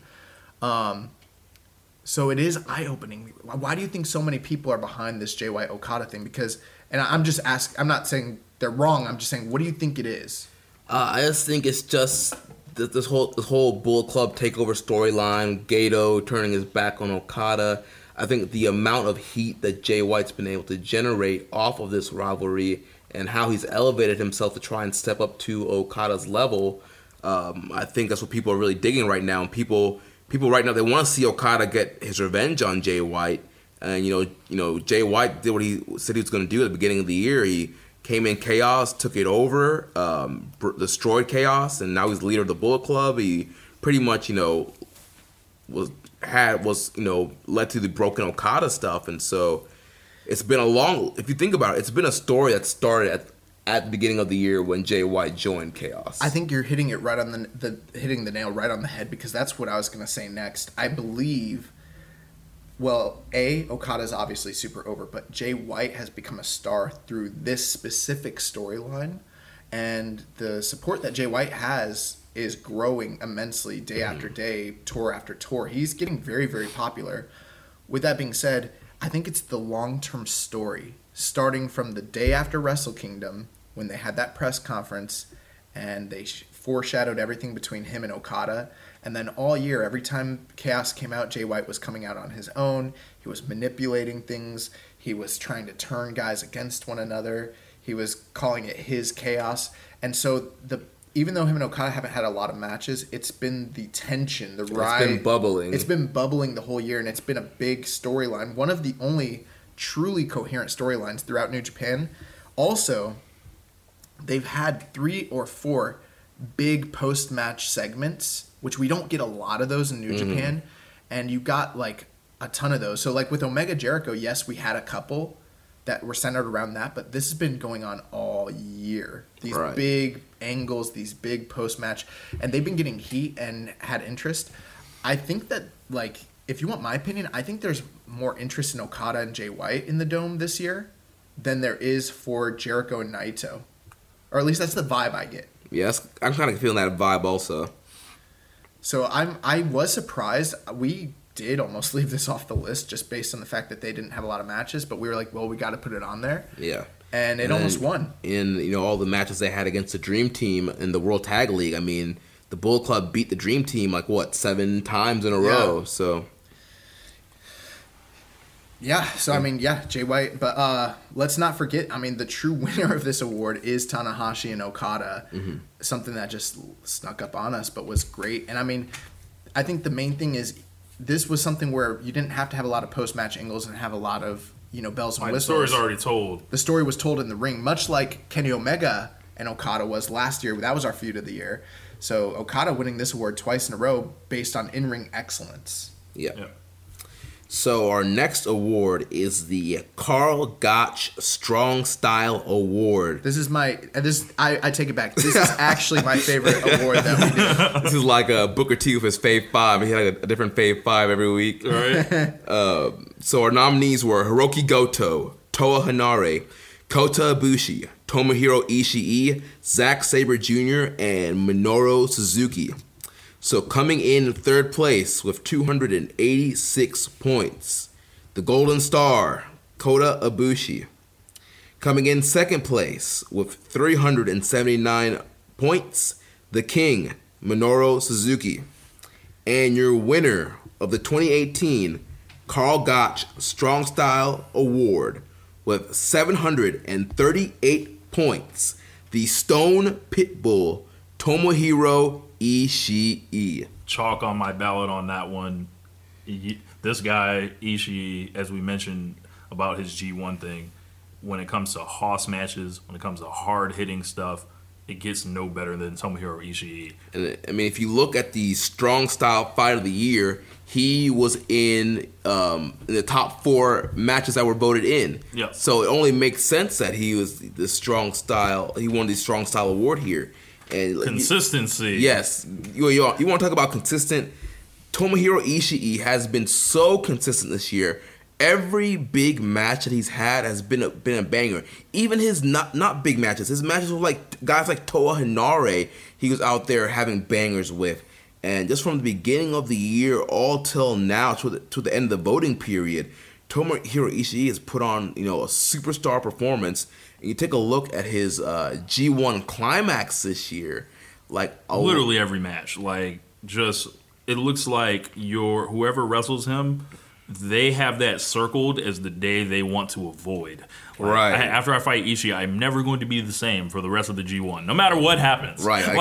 After your match with Ishii, you're hoping you have Yano or somebody next, so you can take it easy. I'd be interested to see how many people had Ishii and then had Yano the night after. Yeah, we should look at that. Yeah. But yeah, man. Listeners, if y'all want to do that for us, hit us up, drop it in the comments.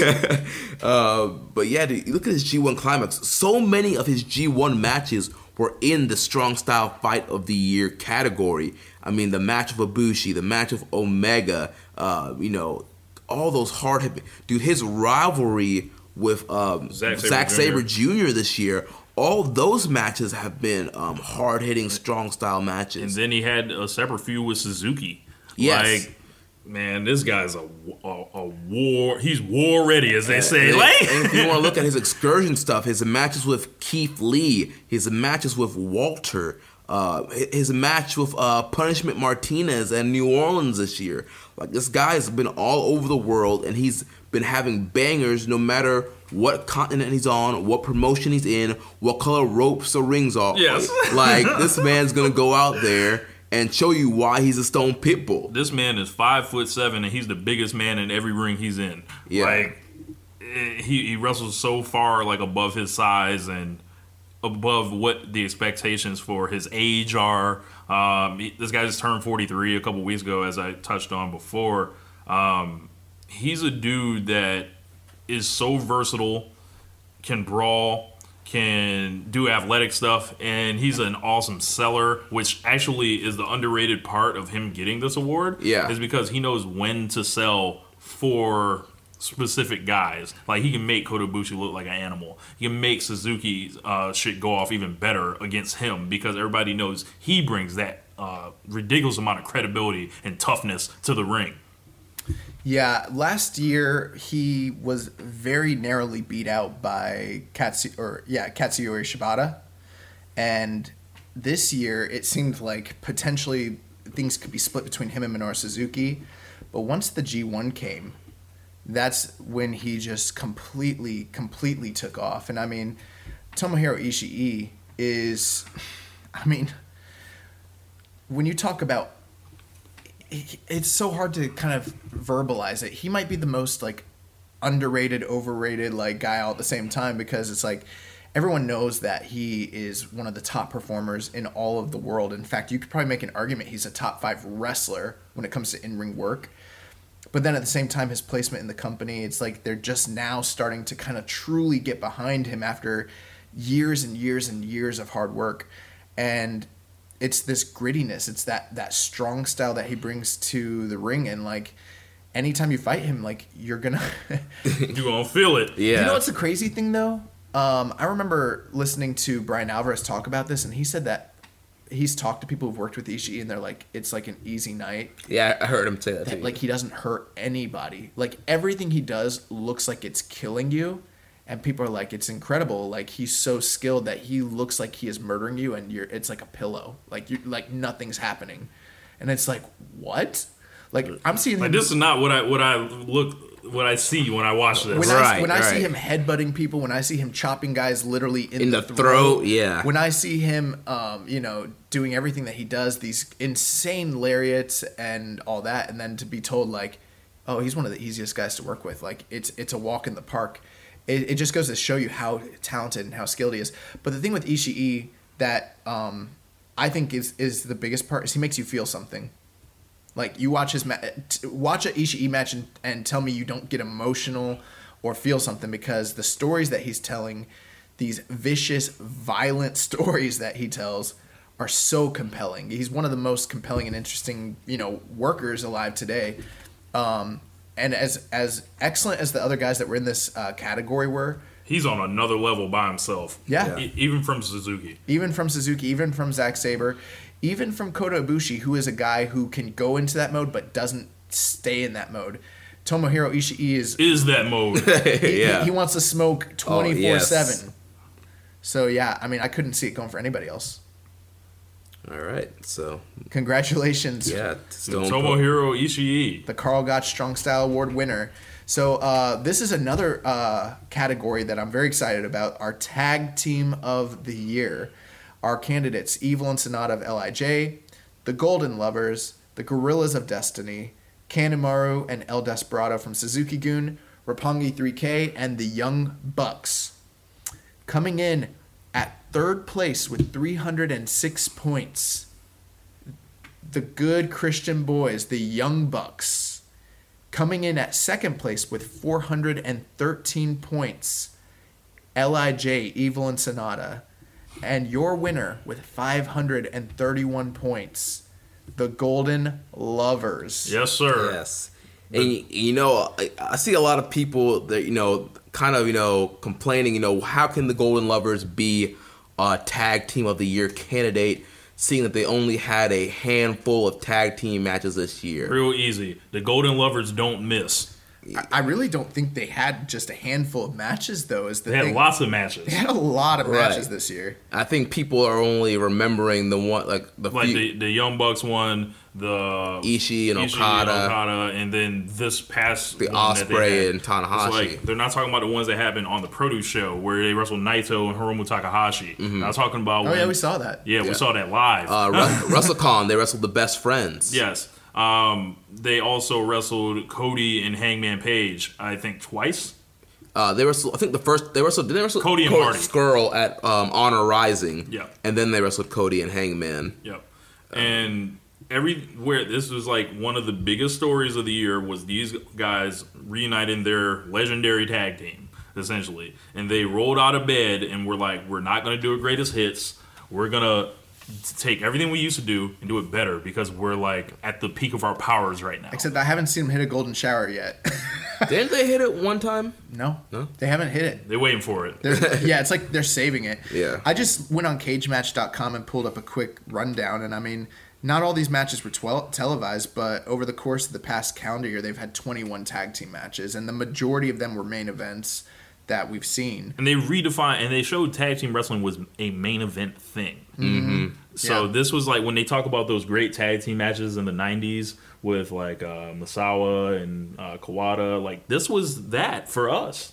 Like this was two main event guys, legends in the making, that have been a tag team from back in the day, showing up, rolling out of bed and was like, all right, we're going to do this year.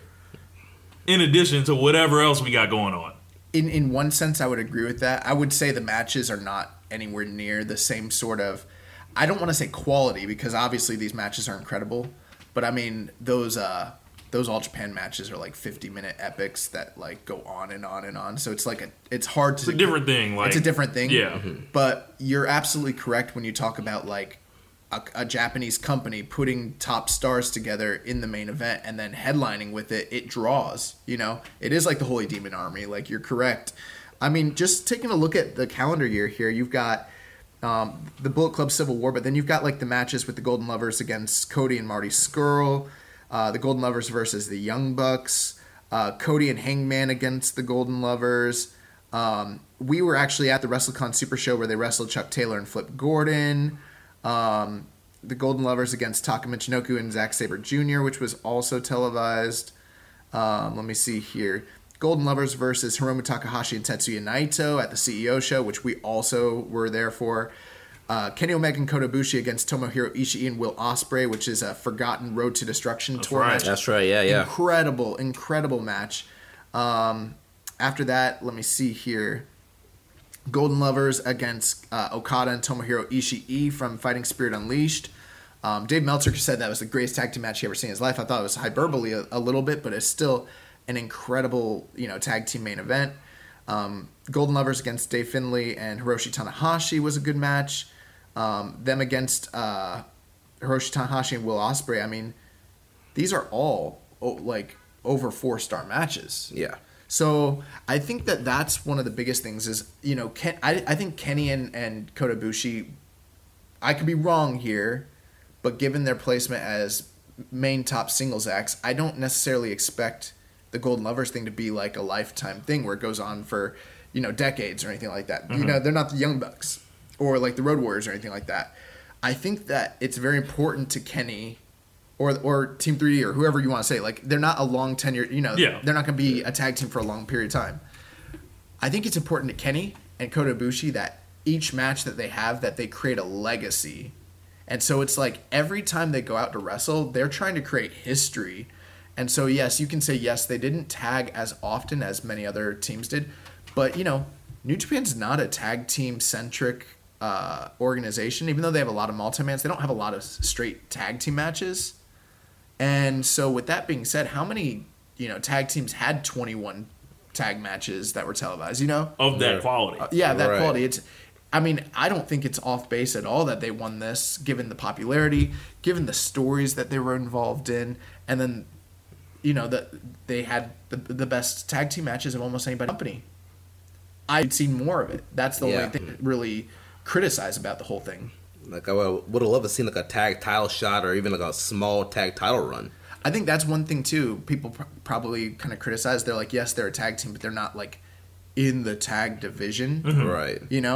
They're wrestling other mashups. They're not really. They weren't in the tag league, and they weren't wrestling like your KESs or your Evil and Sonatas or God, which I was surprised. I thought at some point we would get a God Golden Lovers match, but even with that being said, like they were incredible this year. I mean, how could you not have them towards the top? Exactly. I think I voted Young Bucks, though, to be honest with you. I voted Golden Lovers first and Young Bucks second. Same here. Last year, the Young Bucks won this. I think this is the first year in many publications where the Young Bucks were not considered the top team in New Japan. They came in third in our polls. Are you guys surprised by that? At first, a little bit I was, but then when you look back to after G1 Special in San Francisco, the Young Bucks are pretty much gone from New Japan. They didn't wrestle in the World Tag League, and so they just their impact, their footprint was just kind of gone the second half of the year. Here's my thinking behind it. I think pound for pound, no other team had as many great tag team matches as the Young Bucks, including the Golden Lovers. They did it as juniors. They transitioned to heavyweight. Put over God as good as you can. They had 2 awesome matches with Evil and Sonata, where they essentially were like, okay, we are the Rock and Roll Express now. Like the Roppongi 3K matches at the beginning of the year that people seem to forget about were awesome. Yeah, when you look at the GOD matches, the Roppongi 3K matches, the match with the Golden Lovers, and then the Evil and Sonata matches, plus the fact that they were the junior tag champs as well as the 6-man tag champs as well as the heavyweight tag champs all in the same calendar year when they were never supposed to go to heavyweight, I did find it problematic. I know that like we're not really sitting here trying to criticize the awards because Golden Lovers obviously have so much equity with the fan base. But I just was surprised because last year when the Young Bucks won this award, I did not think they should have won it. You were kind of hot about that. Because it was War Machine's year, and I'm not going to back off on that. Like I thought War Machine was absolutely the tag team of the year, but this year, I do find it hard to say that Golden Lovers had better tag matches all year long, more so than the Young Bucks. Mm-hmm. I know the Young Bucks were kind of absent towards the end of the year, but dude, we were literally talking about making the Young Bucks a Wrestler of the Year nominee based on the quality and the accomplishments they had. And when you look at I think it's hard when you look at the kayfabe to say the Bucks shouldn't be number 1. I don't think that there's any team that has accomplished as much as them in this calendar year at any point, you know? Right. Let's talk about Evil and Sonata. I mean, Evil and Sonata had a fantastic year. They've won the belts, won World Tag League. Yeah, you know, they're the team that they've been trying to push as like the homegrown Japanese tag team. Mm-hmm. And so, you know, they won the World Tag League. They had that little run at the beginning of the year until Evil got injured. But they brought it back. They were in World Tag League again, won it, and now they're going to be at the Tokyo Dome challenging for the titles again. And honestly, I wouldn't be surprised if they win the titles again. They try to redo that push of them being the top Japanese tag team. For me, Evil and Sonata definitely had a case until they lost the belts to the Young Bucks. After that, they stopped teaming. You didn't see them team again until... They kind of went singles. They went singles, and then finally at the World Tag League, they brought them back and had them teaming again. It was like they were so much better in this World Tag League than they had ever been prior to that point. And they main evented pretty much every card. The houses popped for them big every time they came out. They weren't really that far from Golden Lovers in terms of points here. Yeah. So that just goes to show you, again, the popularity of LIJ and Evil and Sonata. I see big things on the horizon for Evil and Sonata. But I got to tell you, I really am surprised the Bucks didn't win this. Yeah. I'm very surprised. Like, it's one of the few that I actually really question awards. But yeah, the Golden Lovers, man, they're building a legacy, and I'm just curious to see what 2019 holds for them. Chalk up another award for Kenny Omega. Yeah. So now we're moving to the Jushin Thunder Liger Jr. of the Year. So our nominees were Taiji Ishimori, Kushida, Will Ospreay, Marty Scurll, Sho, and Hiromu Takahashi. So coming in third place with 252 points, the Bone Soldier, Taiji Ishimori. Coming in second place with 580 points, the Aerial Assassin, Will Ospreay. And your winner of the Jushin Thunder Liger Jr. of the Year with 634 points, the Ticking Time Bomb, Hiromu Takahashi. Shocked. I'm shocked. Like, I literally... It's not shocked in a sense where it's like this is wrong or undeserved, because I've analyzed and figured out that this probably is a deserved award. It makes sense to me, but I had this gut instinct with most of our awards. A lot of them, I just have a gut instinct. Most of the time, this is what's probably going to win, and a lot of times it does turn out that way. I had a gut instinct that Will Ospreay was going to run away with this award. That was my general opinion. Evidently not. Yeah, I voted for Ospreay. Number one, I feel like up to Dominion, like you're looking at the wrestler of the year Worldwide, yeah. And regardless of division, whatever. And he never fell off. He only like kind of just went away because the G1 started, and then he was back after an injury and doing his thing against Taichi of all people. And he's transitioning out of Junior, but I remember all those Will Ospreay title defenses were electric. Yeah. Hiromu definitely had a great run in the Best of Super Juniors tournament, taking the belt off of Ospreay. I think some of it goes, to the injury. People are getting some of the simpy votes, but that's not to take, to diminish him at all.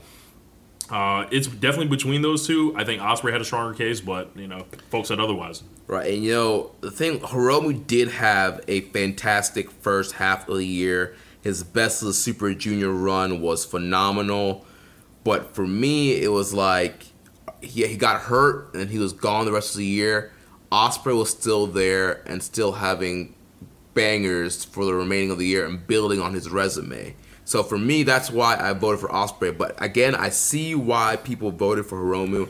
And, you can't discount Hiromu here.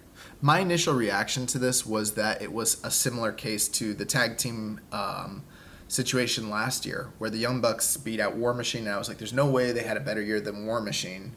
But because due to the popularity of the Bullet Club and the Elite and the Young Bucks, they got the popularity vote. That's what I thought last year, and I still think that. When I first saw this, I thought there's no way Will Ospreay got beat by Hiromu Takahashi as great as he is. Then I started really analyzing it, and I realized there's a actually very compelling case that Hiromu was the top junior of the year. Because you have to think about a couple things here. One, we are not really putting a lot of emphasis on the things that they've done outside of New Japan. Will Ospreay, when you factor in everything he's done outside of New Japan, he's in the top 5 best wrestlers in the world, period. Wrestler of the year across all companies. You have to have that. If you're not discussing him in that you're out of touch. Yeah. But when it comes to the junior matches, I feel like one of the reasons why there's a perception that he was the top junior is what Rich was saying. He was in the co-main event spot in almost all those big early shows. With Hiromu, though, you have to remember that 3 of those matches that Will Ospreay had that were big title matches, Hiromu was in those matches with him. The 4-way at Wrestle Kingdom, the match that they had at New Beginning, or was it New Beginning? Was it New? Yeah, it was. It might have been New Beginning, and then Dominion. And then Dominion. But then, when you look at Hiromu's Best of the Super Juniors run, I think it is an understatement to say, oh, he had a great run, when you have to actually realize he had nothing but above 4-star matches with every single person in the whole tournament. And when you compare that to Will Ospreay's run in Best Super Juniors, it was nowhere near that. Right, because Ospreay was in that A block that was, not as great as the B block. And Hiromu was in there with guys like Kushida, Hiromu, with Taiji, not Taiji, Marty, Dragon Lee. Show. Yeah. Will Ospreay was headlining all the A shows and having like 3.5 to like 4-star matches with everybody, while Hiromu was having 4.5 to 5-star matches with everybody the whole tour. Yeah. It was legendary what he did. And he had like 3 matches that were like junior match of the year contenders. The match with Dragon Lee, the match that he had with Kushida, and then the match that he had with Taiji Ishimori. Then you also have to take a look at the accomplishments, the fact that he won the entire Best of the Super Juniors and then turned around and won the junior title. Accomplishment-wise and match quality-wise, if you put up the best Hiromu matches and the best Will Ospreay matches, they're going to be close to equal. I think it's really not that far off base to say that Hiromu, plus the fact that he does garner so much love, so much loyalty. he is like, he was going to be a breakout superstar. He was like literally a guy who was right on the edge of being like a top guy in New Japan. With Will Ospreay, you could say like, well, yeah, after, you know, July, Hiromu's gone. But what did Ospreay really accomplish after that? He had one match that was great. It was the match with Marty Scurll. Mm-hmm. That's it. It's not like he was there half the year killing it while Hiromu was injured. He doesn't have a body of work after July either, really, to compare, except for the one Marty match, which is fantastic. I don't think that when you really put it into those perspectives, that it's that far off base. I think it makes a lot of sense why Hiromu won this. Mm-hmm. He had as many, if not more, good matches as Will Ospreay had in New Japan.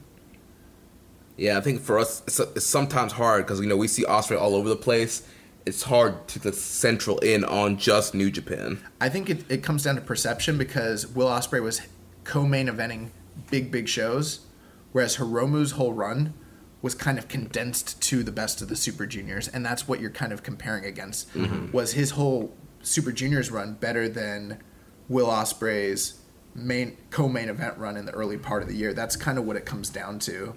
And then I think it does come down to popularity, and I think that Hiromu is genuinely more popular and loved. I don't think it's even just the sympathy, even though I think that there are people who are giving the sympathy vote. I think it's that Hiromu, like, you know, he's over. He's more over than probably Will Ospreay is, honestly. Yeah. So congratulations to Hiromu Takahashi, our Junior of the Year, and what some people would call an upset. Yeah. The next one, and it's a big one. We're getting into the big awards. The Show of the Year. Wrestle Kingdom 12, New Beginning in Osaka, Sakura Genesis, Best of the Super Juniors Night 13, Dominion, G1 Special in San Francisco, G1 Climax Night 4, Night 14, the G1 Climax B Block Finals, and Fighting Spirit Unleashed. Coming in at third place with 171 points, the G1 Climax B Block Finals. Coming in at second place with 518 points, Wrestle Kingdom 12. And the winner for Show of the Year with 704 points, Dominion. Dude, this year's Dominion was incredible. Dude.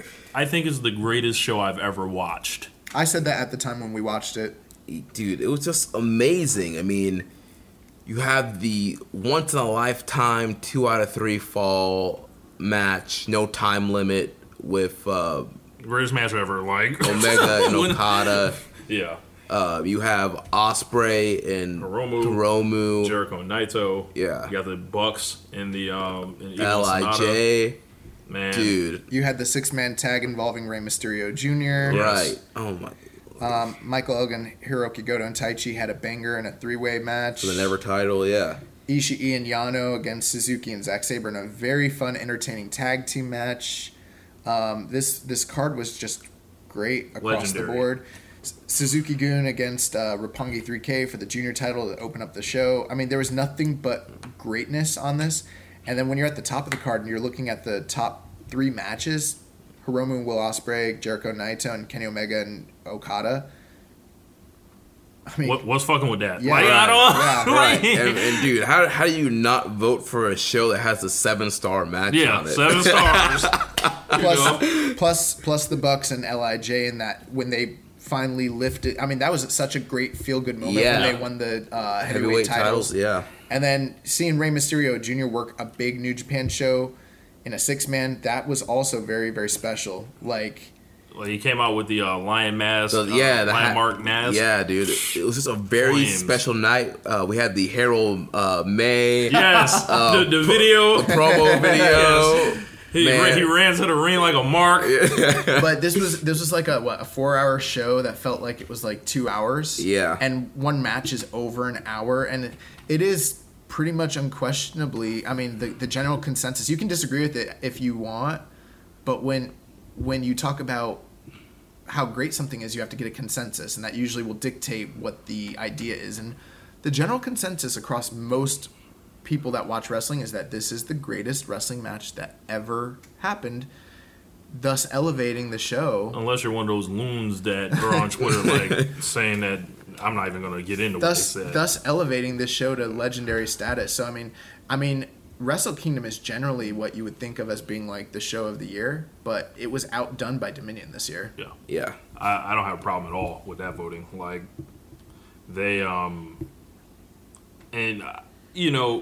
it's important not to forget how good Wrestle Kingdom 12 was, because they have 6 quality matches on that show, maybe even more. It's such a good show, and it wasn't in the same league as Dominion, and Dominion does not get the hype, the notoriety, or the promotion that Wrestle Kingdom does. That tells you how good Dominion had to have been to have beaten Wrestle Kingdom in these awards. It's basically like someone being like SummerSlam was better than WrestleMania. Yeah. Right. So Dominion, show of the year. So now we're going on to the match of the year. Nominees: Omega Jericho, Wrestle Kingdom 12, Young Bucks vs. Golden Lovers, Strong Style Evolved, Tanahashi vs. Okada, Wrestling Dantaku, Omega vs. Okada Dominion, Omega vs. Naito from G1 Day 2, Ibushi vs. Ishii from G1 Day 10, Omega vs. Ishii from G1 Day 14, Omega vs. Ibushi from the G1 B Block Finals, Tanahashi vs. Ibushi from the G1 Finals, and Tanahashi vs. Okada from Destruction in Kobe. So, your third place winner with 166 points, Young Bucks vs. Golden Lovers from Strong Style Evolved. The second place winners with 303 points is Tanahashi vs. Ibushi from the G1 Climax Finals. Then your winner and match of the year for 2018 with 710 points, Kenny Omega versus Kazuchika Okada from Dominion. It's the greatest match of all time. The end of a 18-month chase for Omega on Okada, the end of Okada's legendary championship run. When it was over, there was one single Rainmaker bill on that famous shot. All that's left after what is essentially a movie. Like, if you watch the video package, the entrances, the match, and then the post match, with Omega reuniting with the Bucks, who he had been estranged from for months and months. I forgot about that. And then Kota Ibushi is seconding him the whole time. This was not a match. This was a movie. Yeah, dude. New Japan is so great with their storytelling and their camera work on just certain shots they catch. Like you summed it up perfectly, Rich. This was a movie, and the climax of the story was Omega finally being able to beat Okada and capture the IWGP Championship. 17 V-triggers. We counted. Oh my gosh, yeah, dude. This match was just, I can't put it over more. It's just so incredible that these two guys have had 4 matches. Every single one of them in different ways are worked differently, tell a different story, but still hold the same level of excellence when it comes to in-ring work, when it comes to storytelling, when it comes to, emoting emotion out of the viewer. And this was the masterclass.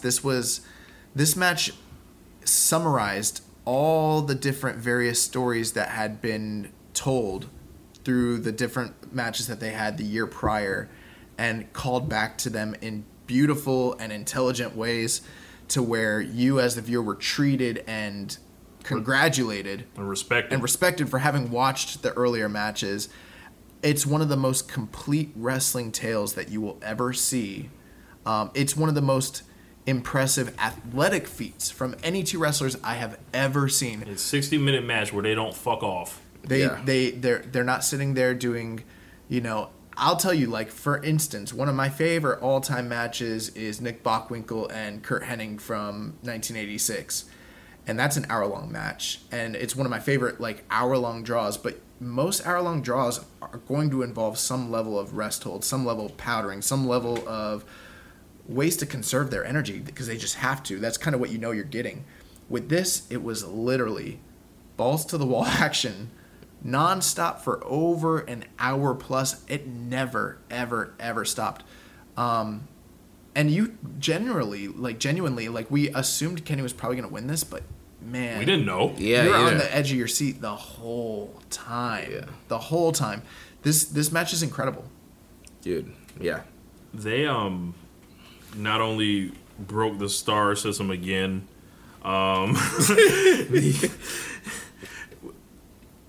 don't even know more what to say about this match. It's just like a once-in-a-lifetime moment that if you were following the story in real time and you watched that and you didn't feel something, you weren't alive. Yeah, like you don't have a pulse. Yeah. Like. Yeah, it's very interesting how people can watch this and then criticize this product or these two wrestlers and stick up for anything outside of this company when it's like, this is... Like you were smoking rocks. Yeah, like, it's greatness. I just remember that moment in the match where, like, Okada's going to go for the Rainmaker and Kenny just falls to his knees and just hits the mat. And I'm like, oh, my goodness. Like, the storytelling is just so incredible in this match. Yeah, amazing. So 7 stars. This is going to bring us to the Antonio Inoki Wrestler of the Year. Oh, you guys named it now. Yeah, it's always been named. We just didn't have it on the ballot. Gotcha. The nominees: Kota Ibushi, Tomohiro Ishii, Tetsuya Naito, Kazuchika Okada, Kenny Omega, Will Ospreay, Hiroshi Tanahashi, and Zack Sabre Jr. Coming in at third place with 260 points, the Stone Pitbull, Tomohiro Ishii. Coming in at second place with 283 points, the Rainmaker, Kazuchika Okada. And your winner of the 2019, keeping it strong. 2018. Keeping it strong style, Antonio Inoki, Wrestler of the Year award. The cleaner, the best bout machine, Kenny Omega. Chalk up another one for Kenny. Dude, Kenny Omega was on fire this year. This was an incredible year. You start at Wrestle Kingdom 12 with Omega Jericho, Alpha vs. Omega. That crazy feud we thought we would never see. They have an amazing match for the IWGP US title at Wrestle Kingdom 12. And then he just goes off from there. We talked all about Dominion. Golden Lovers. The reunion of the Golden Lovers. You want to look at his G1 Climax this year. 4.2 average. He was in that incredible B block and had amazing matches. That he's a champion. He's main eventing all these U.S. shows on the Western expansion. Like, it's a real bad day for all these people that come out here on this fuck Kenny Omega, he's bad for New Japan bullshit. This man has taken the sport by storm this year. Like, just when you think he was, like, for me last year, and I'm in the minority, I thought he was the Wrestler of the Year last year too. He had more 5-star matches, than Okada. That's neither here or there. But this is like the culmination of not only last year, but the year before that. He built up to this point where it's undeniable at this point. If you are coming out here and disrespecting this man for his craft, for how he puts the matches together, or you have some other weird reason that you think he's ruining your precious New Japan, you can go to hell. Like, that's what these votes are telling you. That this man is a draw. This man is an amazing wrestler. This man is a once-in-a-lifetime athlete in this sport. What more does he have to do for your respect at this point? You don't gotta like it, but you better learn to live with it. Yes. Diamonds are forever, and so is Kenny Omega. This dude just cleaned up on the awards poll. The cleaner. If you haven't been keeping track... He had 6 matches in Match of the Year, I think. If you haven't been keeping track, he is your Wrestler of the Year. He was involved in the Match of the Year. He headlined the Show of the Year. He was in the Tag Team of the Year. And the Gaijin of the Year. And he was our Gaijin of the Year. Oh, my God. And, this was up to you guys. Yeah. This is not just me, Josh, and Rich voting. We had 302 people that voted in this excursion match of the year. Yeah. and he was involved in the excursion match of the year. Like, this is a general consensus of the people who listen to our show and people who watch New Japan that Kenny Omega is the wrestler of the year. Here's the thing, okay? Last year, Okada won the wrestler of the year, right? Yeah. People had criticisms about Okada. Some of those criticisms were correct. It didn't diminish the fact that the dude was the wrestler of the year. This year, people have criticisms about Kenny. And guess what? Some of them are valid. But no one's perfect. If you expect your wrestler of the year to literally be this infallible, sports figure, then you're going to be sorely disappointed. But to think that your criticisms of him diminish his accomplishments as a performer, then you're wrong. And at this point, you're rooting for laundry. Like you're mad that he was the man to beat Okada for the championship, and not your favorite wrestler. You're mad that he has the Elite, like, in that whole thing about to get going, and he's still like, business is as strong as it ever was. The company's not going into dire straits with putting him on top.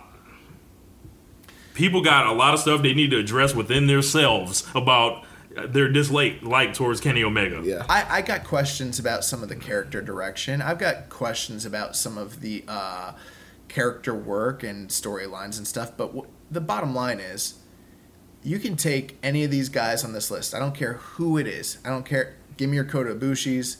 Give me your Tomohiro Ishii's. Give me your Okadas. Give me your Tanahashi's. Let's do a match rating side by side with Kenny Omega. He's gonna beat them. He has like 9 5-star plus matches this year. It doesn't mean that they're not great or as good as Kenny or whatever you want to say, but the bottom line is nobody accomplished as much in 2018 in New Japan, or maybe even the wrestling world, as Kenny Omega did when it comes to putting in the work in between them ropes. Yeah. Kenny Omega is the pinnacle. He is the signature of excellence. He is the highest quality of wrestler. He's the best big match wrestler alive today. He just is. And so you can have problems with a lot of things that he's done, but I mean, look at what he did. Look at his match output. Working a limited schedule, by the way. He only had 55 matches in New Japan, I believe, this year. Yeah, the best spout machine. It's not just a gimmick. It's not just a nickname. Like, he really is. Did you see how he walked into during the entrance for Dominion? When he came out there and he was shredded and just chiseled. Like, he looked like a junior again, damn near. Yeah. Like, this man is. It's crazy, like, how athletic he is and like the type of training that he does, because it's like, when you walk up on him, you see Omega in person, he's fucking jacked. Yeah. And it's like, but he's small, but he's quick. He's an explosive athlete. He's not the most dynamic athlete that I've ever seen. Like, I think Ricochet is a better athlete. I think Kota Ibushi is a better athlete than Omega. But when it comes to being spectacular, he has no equal. Like, he's just a spectacular performer in any way that you slice it. Long matches. His endurance is incredible. Yeah, and he's extremely versatile. If Kenny Omega wants to come out and do a comedy match, he will excel at it. If he wants to come out and tell a 1-hour epic in Sumo Hall, he can do that. If he wants to have a brawl with Jericho and be in a blood feud, he can do that. If he wants to have a tag team spectacular with the Young Bucks, he can do that. There's nothing he can't do. If he wants to have a strong style fight with Ishii in the G1, he's going to do that. Or if he wants to tell a tag team epic and make Will Ospreay look like he belongs with heavyweights, he can do that. Kenny Omega has been excellent this year. Anything you ask him to do, he's excelled at. Yeah. So, yeah, I don't know what more we can say, man. He's the man. Yes. Kenny Omega, the 2018 Keeping It Strong Style Wrestler of the Year. And I got to tell you guys, too, every single guy that's on this ballot, we could sit here and talk about ad nauseum how great of a year all these guys have had. All these guys. Yeah. But the bottom line is, there is no realistic argument against Kenny Omega that I think is worth even having a discussion about. I don't think having a discussion about Okada or Tanahashi or Ospreay or Ishii or even Ibushi is valid in the light of Kenny Omega's resume. I just don't. And you guys know, I'm not the biggest Omega mark in the world. That you'd have to put me in the Tanahashi category. I love Tanahashi. I like Kenny Omega, but it would be unrealistic to say that anybody here has a valid argument against Kenny Omega. It'd be irresponsible. They just don't. They just don't. They just don't.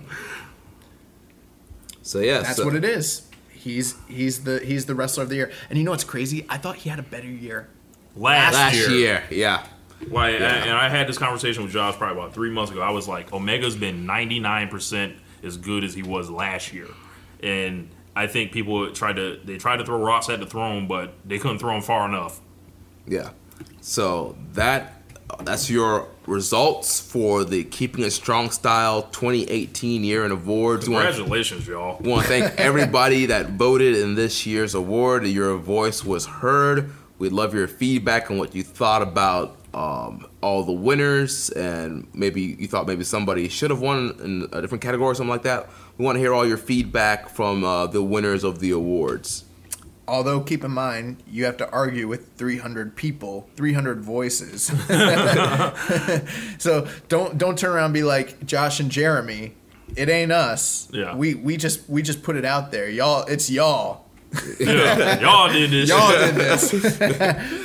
All right, so we're going to jump into the news real quick and kind of touch on some of these news stories that's been going on. On NJPW1972.com, there was a special Wrestle Kingdom 13 interview with Kenny Omega. He had some choice words for Hiroshi Tanahashi, and he seems like he wants us to be prepared to see our hero fall. Yeah. Man. Yeah. He ain't playing with I listened to that or read that, also the Rolling Stone interview that he just did leading into Wrestle Kingdom. So it's that time of the year where they're starting to do a lot more press, but he did have like some statements regarding one thing that stood out to me was he was talking about how there's other guys who have all this goodwill with New Japan fans and like the Smarks, and he was talking about like Finn Balor, and he's talking about Shinsuke Nakamura, and he's talking about AJ Styles, and he's like, these dudes have all this goodwill and y'all hating on me. And I fucking stayed. And he's like, and I stayed, they left, and you want them to come back when I raised this company up. And he was like, the reason all these dudes have paychecks, the reason that all these dudes are drawing is because of me, but I'm the one who's killing New Japan. Mm-hmm. Very interesting. Yeah, except for he had a lot more explicit and derogatory remarks beyond that. Yeah. I also heard him on Twitch. He was talking about like the Tanahashi fans, and he's like, all these guys, they come out, he's like, on Twitter or on Twitch, I'll be playing a video game, he's like, and they decide they want to like at me, and he's like, and basically say like, oh, I heard that you're a racist, or against Japanese wrestlers, or I heard you're a pedophile, talking about like the Chase and Rance thing. Oh my god. And he was like, and the problem is, he's like, if I respond to this stuff and I'm like, no, that's crazy, I'm not, they're like, oh, Kenny has such thin skin. Yeah. He's like, so literally, I can't play a video game in peace, and then they're bombarding me, and then I respond to it, and then all of a sudden it's like, oh, I'm attacked. Yeah, I'm a vanity searcher. And Yeah. he's like, this is ridiculous. He's like, crazy, bro. Psychos is out there to get Omega. Like, Yeah. And like you mentioned, Josh, he was also in Rolling Stone. He was also on the cover of Rolling Stone. Had that GQ like photo shoot looking on there. yeah, man. Apparently, it looked like they drew his eyebrows on or Yeah, something. Like, yeah, I don't man. know what happened with that. Made him look like eyebrows on fleek ref. Yeah. I actually was listening to the Wilfred Watches podcast, part of the Social Suplex podcasting network, and he had one of the French commentators for New Japan Pro Wrestling. And during the Wilfies, which is Wilfred Watches award shows, Omega had won both the most overrated wrestler of the year as well as wrestler of the year. And he was asking him, he's like, what do you think of that distinction, that there's a section of the fan base thinks he's overrated, but he's also the wrestler of the year? And he was like, I think that the broadcaster basically said, I think that's the most ridiculous thing I've ever heard of in my entire life. And he's like, who are these fans that are voting, calling him overrated? And the wrestler of the year. And then he said, people want to criticize him as champion. He's like, I guarantee you that if Tetsuya Naito, and this is his words, not mine. He said, if Tetsuya Naito had won the title, they would have turned around and done the exact same thing and criticized him. He's like, Naito would be the one that's under attack right now, not Kenny. And I thought it was a very interesting take. So also in the news, Michael Elgin out with a knee injury. So Nagata will be replacing Elgin in the pre-show gauntlet, Wrestle Kingdom 13. He'll be teaming with David Finlay and Jeff Cobb. You want to know an interesting thing about that gauntlet match? We're going to discuss it when we do our preview, but have you thought about the fact that you've got Yano from Chaos, Taguchi from Taguchi Japan, and then Makabe from GBH all teaming up? 3 guys from 3 separate factions. Yeah. So it does seem like we got to get everybody on the show that matters. We gonna break the. Not really. There's a lot of people. It's part of the story. Yeah. Yeah, it's interesting. Very interesting. New Japan, they're running a Wrestle Kingdom 13 prediction contest on Twitter. The rules for it is on njpw1972.com. The winner gets a Wrestle Kingdom 13 premium t-shirt. Chris Jericho recently released a video cutting a promo on Naito, building up their Wrestle Kingdom match. Kind of the big statement there. He said that Wrestle Kingdom 13 will be the last night of Naito's career. He's trying to put him out of the business. Yes, Yeah. send him home forever.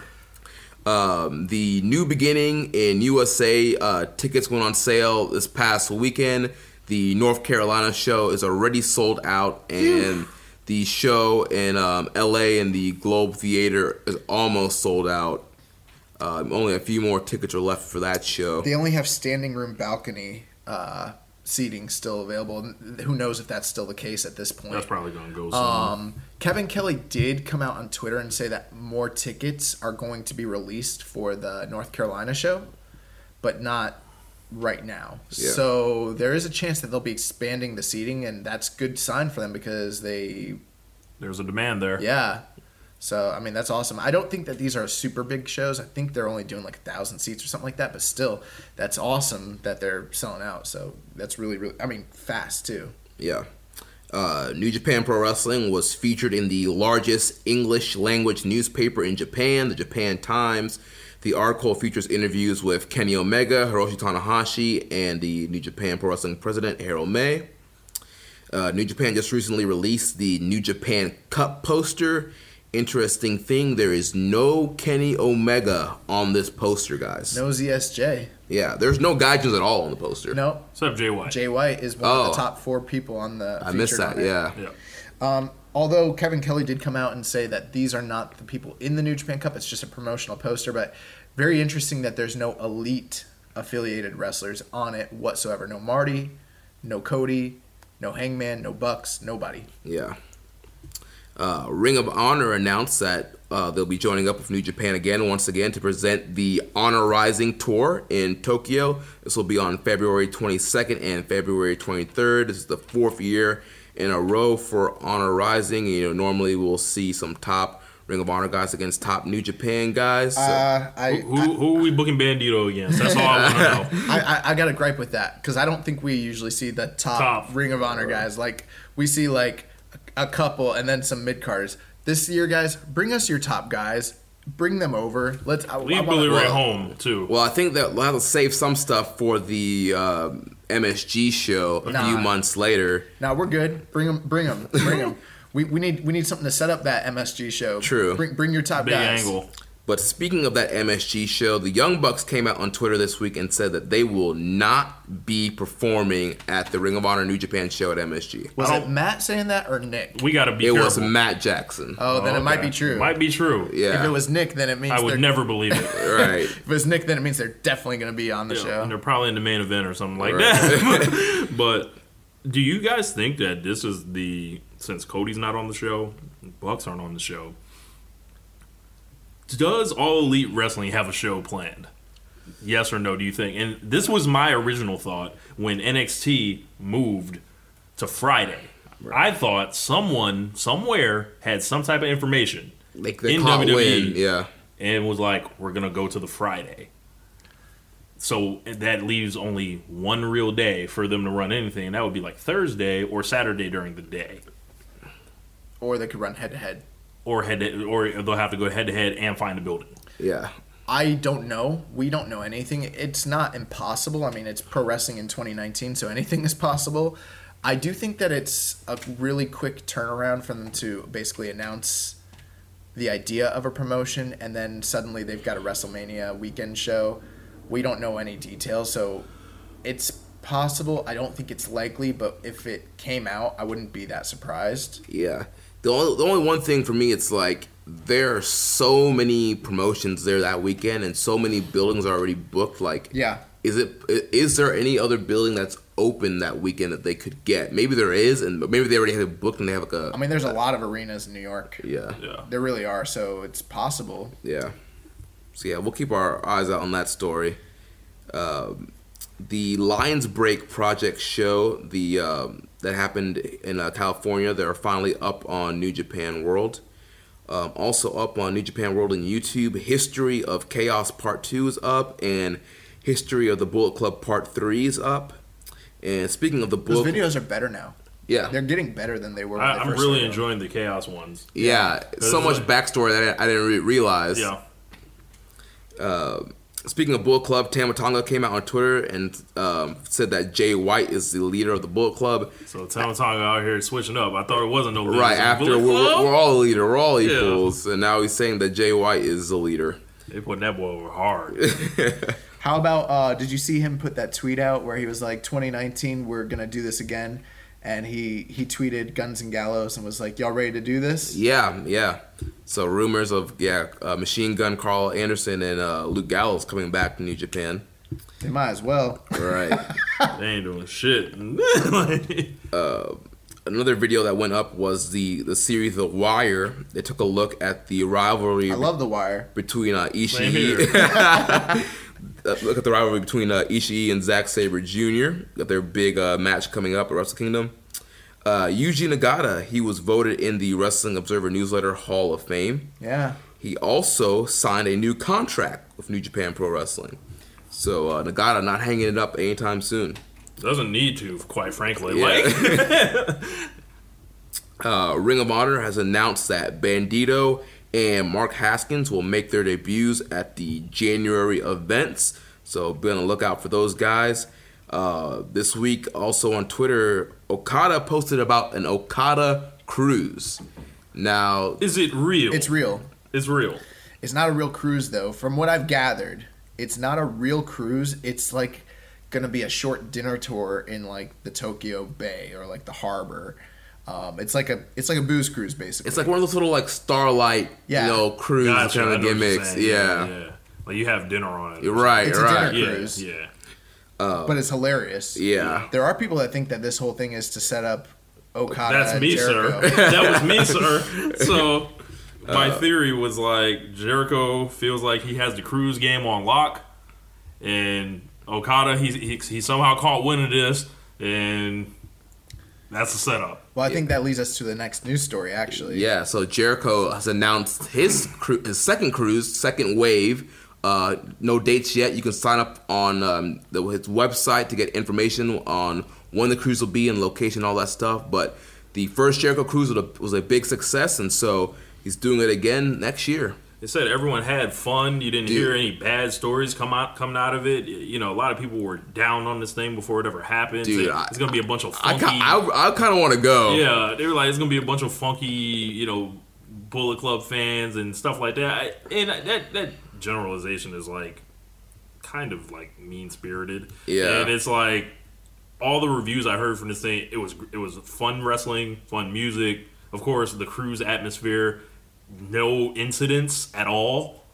This is a bunch of people having a good time. What's wrong with that? Yeah, and the matches, they had some good matches on there. I mean, the Alpha Club versus Bullet Club match was a lot of fun. So yeah, I'm looking forward to see where they'll be for next year and what's going to happen. All Elite Wrestling, they applied for another trademark recently, Fight for the Fallen. So who knows what that means? Maybe it's a pay-per-view or a stable. Who knows what it's going to be? But they applied the trademark for that. And then the last thing I have here in the news, not really New Japan related, but we've been kind of following the story of Pac. For OTT Homecoming on February 17th, he will be going against Walter for the OTT Championship. Yep. What a match. I'm very, very, very excited about that. There was one thing I wanted to point out. There's a really cool post on Reddit right now. You can find it. The Reddit user, unique_Reddit_user, posted the New Japan Workers in 2018 statistics, and he broke down the different match records and match statistics of every single person involved in wrestling in New Japan. Very eye-opening. For instance, like Bushi has worked more matches than any other individual in New Japan this past year, which like you wouldn't normally think of him as like a workhorse, right? You know? And everybody hates him. Been in a million tag team matches probably. Yeah. You know, out of all the singles guys, though, the person involved in the heavyweight division, the person that's involved in the most worked matches as a heavyweight wrestler was Okada. Not surprised, yeah. Yeah. All right, so that's gonna wrap things up for us.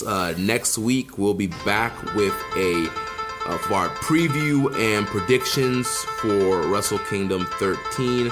So make sure you check that out, and make sure you connect with us on social media. On Twitter, the show is at KI Strong Style. You can follow Social Suplex at Social Suplex. I'm at Jeremy L. Donovan. Rich is at RichLatta32. On Facebook, we're facebook.com/Social Suplex. You can also join us in the Wrestling Squared Circle Facebook group, facebook.com/group/Wrestling Squared Circle. On Reddit, I am the Pro Black Guy. Josh is keeping a strong style. Rich is RichLatta32. You might see me in the comments saying Ichiban every week. You can email me, Jeremy at socialsuplex.com, if you have any questions for the show or want to be involved with Social Suplex. Make sure you check out all the other shows on the Social Suplex Podcast Network. Rich here hosts One Nation Radio alongside James Boyd. We have the Ricky and Clive Wrestling Show from Scotland, which tomorrow, if you're listening to this tomorrow, they'll be dropping the Super Quiz that we were all on. One Nation Radio versus Keeping a Strong Style versus Ricky and Clive. Won't give away any spoilers, but it was a very fun quiz, and I think you guys will enjoy that. We have the Outsider's Edge featuring Rance, Carl, and Kyle. Our podcast dedicated to independent wrestling, Grown Men Watch This Shit, hosted by Jeremy Tate and Chris Bryan. And we also have Wilford Watches and the Omega Luke Wrestling Podcast. So don't forget to subscribe, leave a rating and review. And until next time, goodbye and good night. Bang! Kenny Omega's Wrestler of the Year. Thank you for listening to Keeping It Strong Style. We'll see you next time.